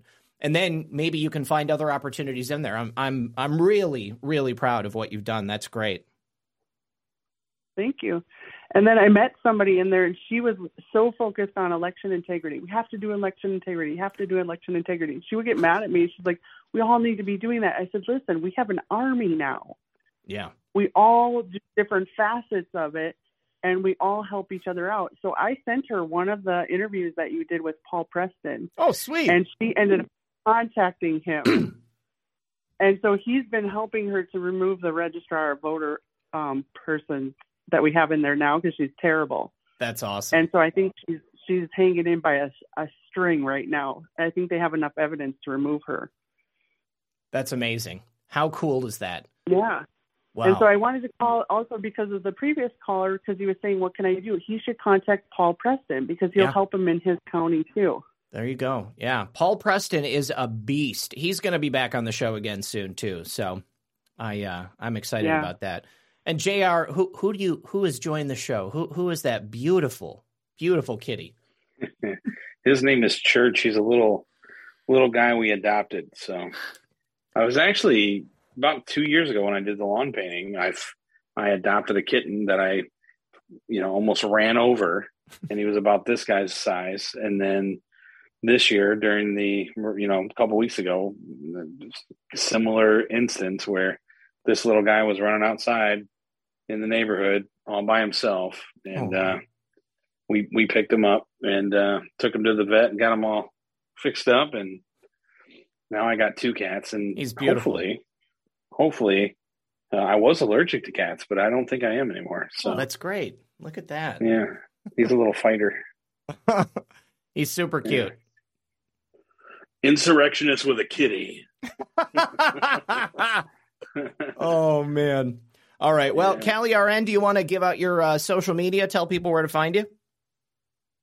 Oh, I've been kicked off of everything, so I don't even go on it anymore. But you can write into the Riverside County GOP. I'll answer you. Okay, awesome. Oh, there you go. Right into the Riverside County GOP. What an awesome idea. Just answer the emails and then build an army. I love it. Absolutely. Yeah. All right. And I've met the greatest people, and so now we've all become really good friends too. That's great. That's so awesome. All right. Well, keep us informed and let me know how this continues to roll out. I absolutely love it, and I want to hear other people calling in with similar stories. All right. Sounds good. Thank you so much. Right. God bless. We'll talk to you soon. Good job. Good job. Okay. How cool is that? How cool is that? All right, you guys. Well, we are at the end of the program. Let me just, we're going to go through the thank yous over here on Foxhole, and I'm going to go ahead and check over here on Buy Me a Coffee and Cash App. We'll see if there's anything from over there. No, Liz from last night. And then over here on Cash App, nothing over there as well. If we go to the Foxhole, Donabo Libby starting it off with a cookie. Cubs Jedi says, here in NWO, had my vote, JR, keep up the good work, RP. And then Northwest Ohio. Okay, I get it now. I was thinking New World Order. That's, the only thing that came to, it's like, you're inside the New World Order. And then Sumter 53, thank you for the shades. Bro Dude, good to see you with the can. Nikaz 808 says, thank you, JR. Sean Joe dropping a cookie and a sub. Really appreciate the sub. Just Josie says, thank you for standing up, JR. Willie Breakit says, don't give up, JR. We need people of honest character such as yourself. Just Josie says, #warrior. D Patriot says, New Jersey for JR Majewski. Love you, bud. C Kretz dropping a fleet just says, JR. Low Country Brooklyn says, I'd love to see Jim Jordan as speaker. I would too, but I think JR's right. He's going to be too busy with the investigations. Country Girl 007, thank you for the cookie. WC Crane Up, good to see you, buddy. He says, thank you, Zach. Something you said last night at the 114 mark resonates with me. I'll email you. Sorry, just jump in here. Absolutely. Send me an email and we'll talk about it. Zoso Dude, good to see you, brother. He says, well said, brother. Love you, man. Just Duckies says, love you both. Love both you guys. And love all that you do. We support you both through and through. And then also said, everyone needs to stop panic reacting. We all should know by now that we work in optics. That is an excellent point. People are too reactive. This social media world that we live in has created a bunch of people with just, everybody wants to snap judge. They want to get right into it and they want to react to everything. Take a beat. Stop for just a moment, okay? Breathe and think about this stuff. I mean, they wouldn't be trying to make you react if it wasn't a successful tactic. We have to take what they're doing to us and turn it on its head. Cuba Anon says, Trump did so many good things for us. I will never turn my back on him. A Boneless Chicken says, Trump is the largest threat to their ritual child sacrifice industry. They will nuke him daily. Don't buy it. Pi says, JR, we are proud of you. You're an honorable man. Parlay your intelligence and natural leadership into a win. Uncensored Abe, good to see you, buddy. JR, happy birthday, bro. Dude, I missed your birthday. I can't believe I missed your birthday. Oh, happy birthday. I texted you on the day after your birthday. I know. So that's why I feel even worse about it. I have it saved in your contact and everything. Anyways, sorry about that, man. Yeah, there was a lot going on. Anyways, says, we are proud of you. You changed the debate and elevated the discussion. Godspeed. Warrior Mima says, phoning it in. Keep fighting, JR. Dropping a phone. Lynn's over it says, great show. Much love to you both. Average Joe Patriot says, we are not done. Much love. Two great Patriots, JR and RP. And then Patriot 714, who is a sub, just subscribed at the bronze subscription tier. Guys, if you haven't realized yet, there are now subscriptions that you can purchase over there on the Foxhole to support whoever you want to support on the Foxhole. You can also drop gold pills on posts and stuff like that, so you can just spread the love all you want. There are a number of tiers. I'm still in the process of setting those up. I think I'm going to do, something like people do on Patreon. Like if you're a particular tier, then we'll do like a private stream or something like that. But I need to know what you guys want to talk about, because I want it to be different than just, what I do on a regular show. Anyways, JR, I love you. I hope that you don't give up, because everybody's right. We need people like you. We need people like you that are willing to fight, that care about our country, that care about your state, and that aren't just going to roll over and do what the McCarthys and McConnells of the world tell them to do. So obviously, we're at the end of the show, and I want you to let the audience know what you want people to take away from this. Well, I would say that, kind of echo the whole conversation. It's like we can't give up. We got to keep fighting. I've been doing this for a couple of years now, and the hardest thing about it is the aftermath, right? Mm-hmm. And so I would say build the bridges with your friends, build the bridges with the Democrats that I mean, some of you probably do know Democrats, and some of them are. I mean, I would say if you have a relationship with them, it's probably because they're starting to see what's going on and the farcity of their movement. And as much as we need a strong leader that is willing to stand up for us, we also need to be a compassionate society. And those are the things that I've tried to work through the entire campaign. That's what me painting my lawn kind of was about. The underlying message there was I support Trump and it should be okay. You can support whoever you want. Let's meet in the middle and have some dialogue, right? Yeah. It's always been my message. I don't know how it got twisted into everything else, but I'm going to be back. We'll see in what in what form. First thing I got to do is get my life back together and start making a paycheck, because campaigning took everything from me. So I think I'm gonna get into podcasting for a little bit until I figure out what my next path is. So good stuff. Whatever I thankfully you helped me buy a studio before I decided to run for office. So I do have all this sweet equipment that I could mobilize and use. So as soon as I get that up and running, we'll see what we can do. And for those of you that were formerly, fans of that show Ear Candy that I had, maybe we'll do something like that. We'll see. I want to do something that, whatever I do, I want to make it impactful. I really want to make a difference. That's my, entire intent out of all this. And, I'll find my way as I go, but you can count that I'm going to be around in some form or fashion. I don't know anything else but fighting. So. All right. Awesome. I'd love to hear it. Once more that I love you. Any way that I can help you, I will. And if you need anything, we're here for you. Somebody just suggested that I get you a show on Badlands. I think that's not a bad idea at all. So, if that's something you're interested in, then I can talk to my friends at Badlands and we can start the conversation. But you don't have a Foxhole channel, do you? No, I don't have anything anymore. We got to. My YouTube is I'm demonetized on YouTube. Yeah. But I can get it back. I just have to have 1,000 more minutes watched or something like that. Sure. So yeah. Once you drop below that watch that minute threshold, then it goes away. So we'll get that back, and we'll get you a channel over on Foxhole, and I'm sure people would love to see what you have to say and get you back out there in front of the audience. I mean, you got plenty of stuff to talk about. And there's a lot of room in the podcasting game for people to get out there and give their opinions and talk about it. So I can give a perspective from inside the wire. You know, I mean, that's the thing. And I still have a lot of connections. So I mean, I can make phone calls now and get congressmen and women on my show pretty easily. So that'd be great. I think that would be awesome. Made a pretty strong network of people that that are still this.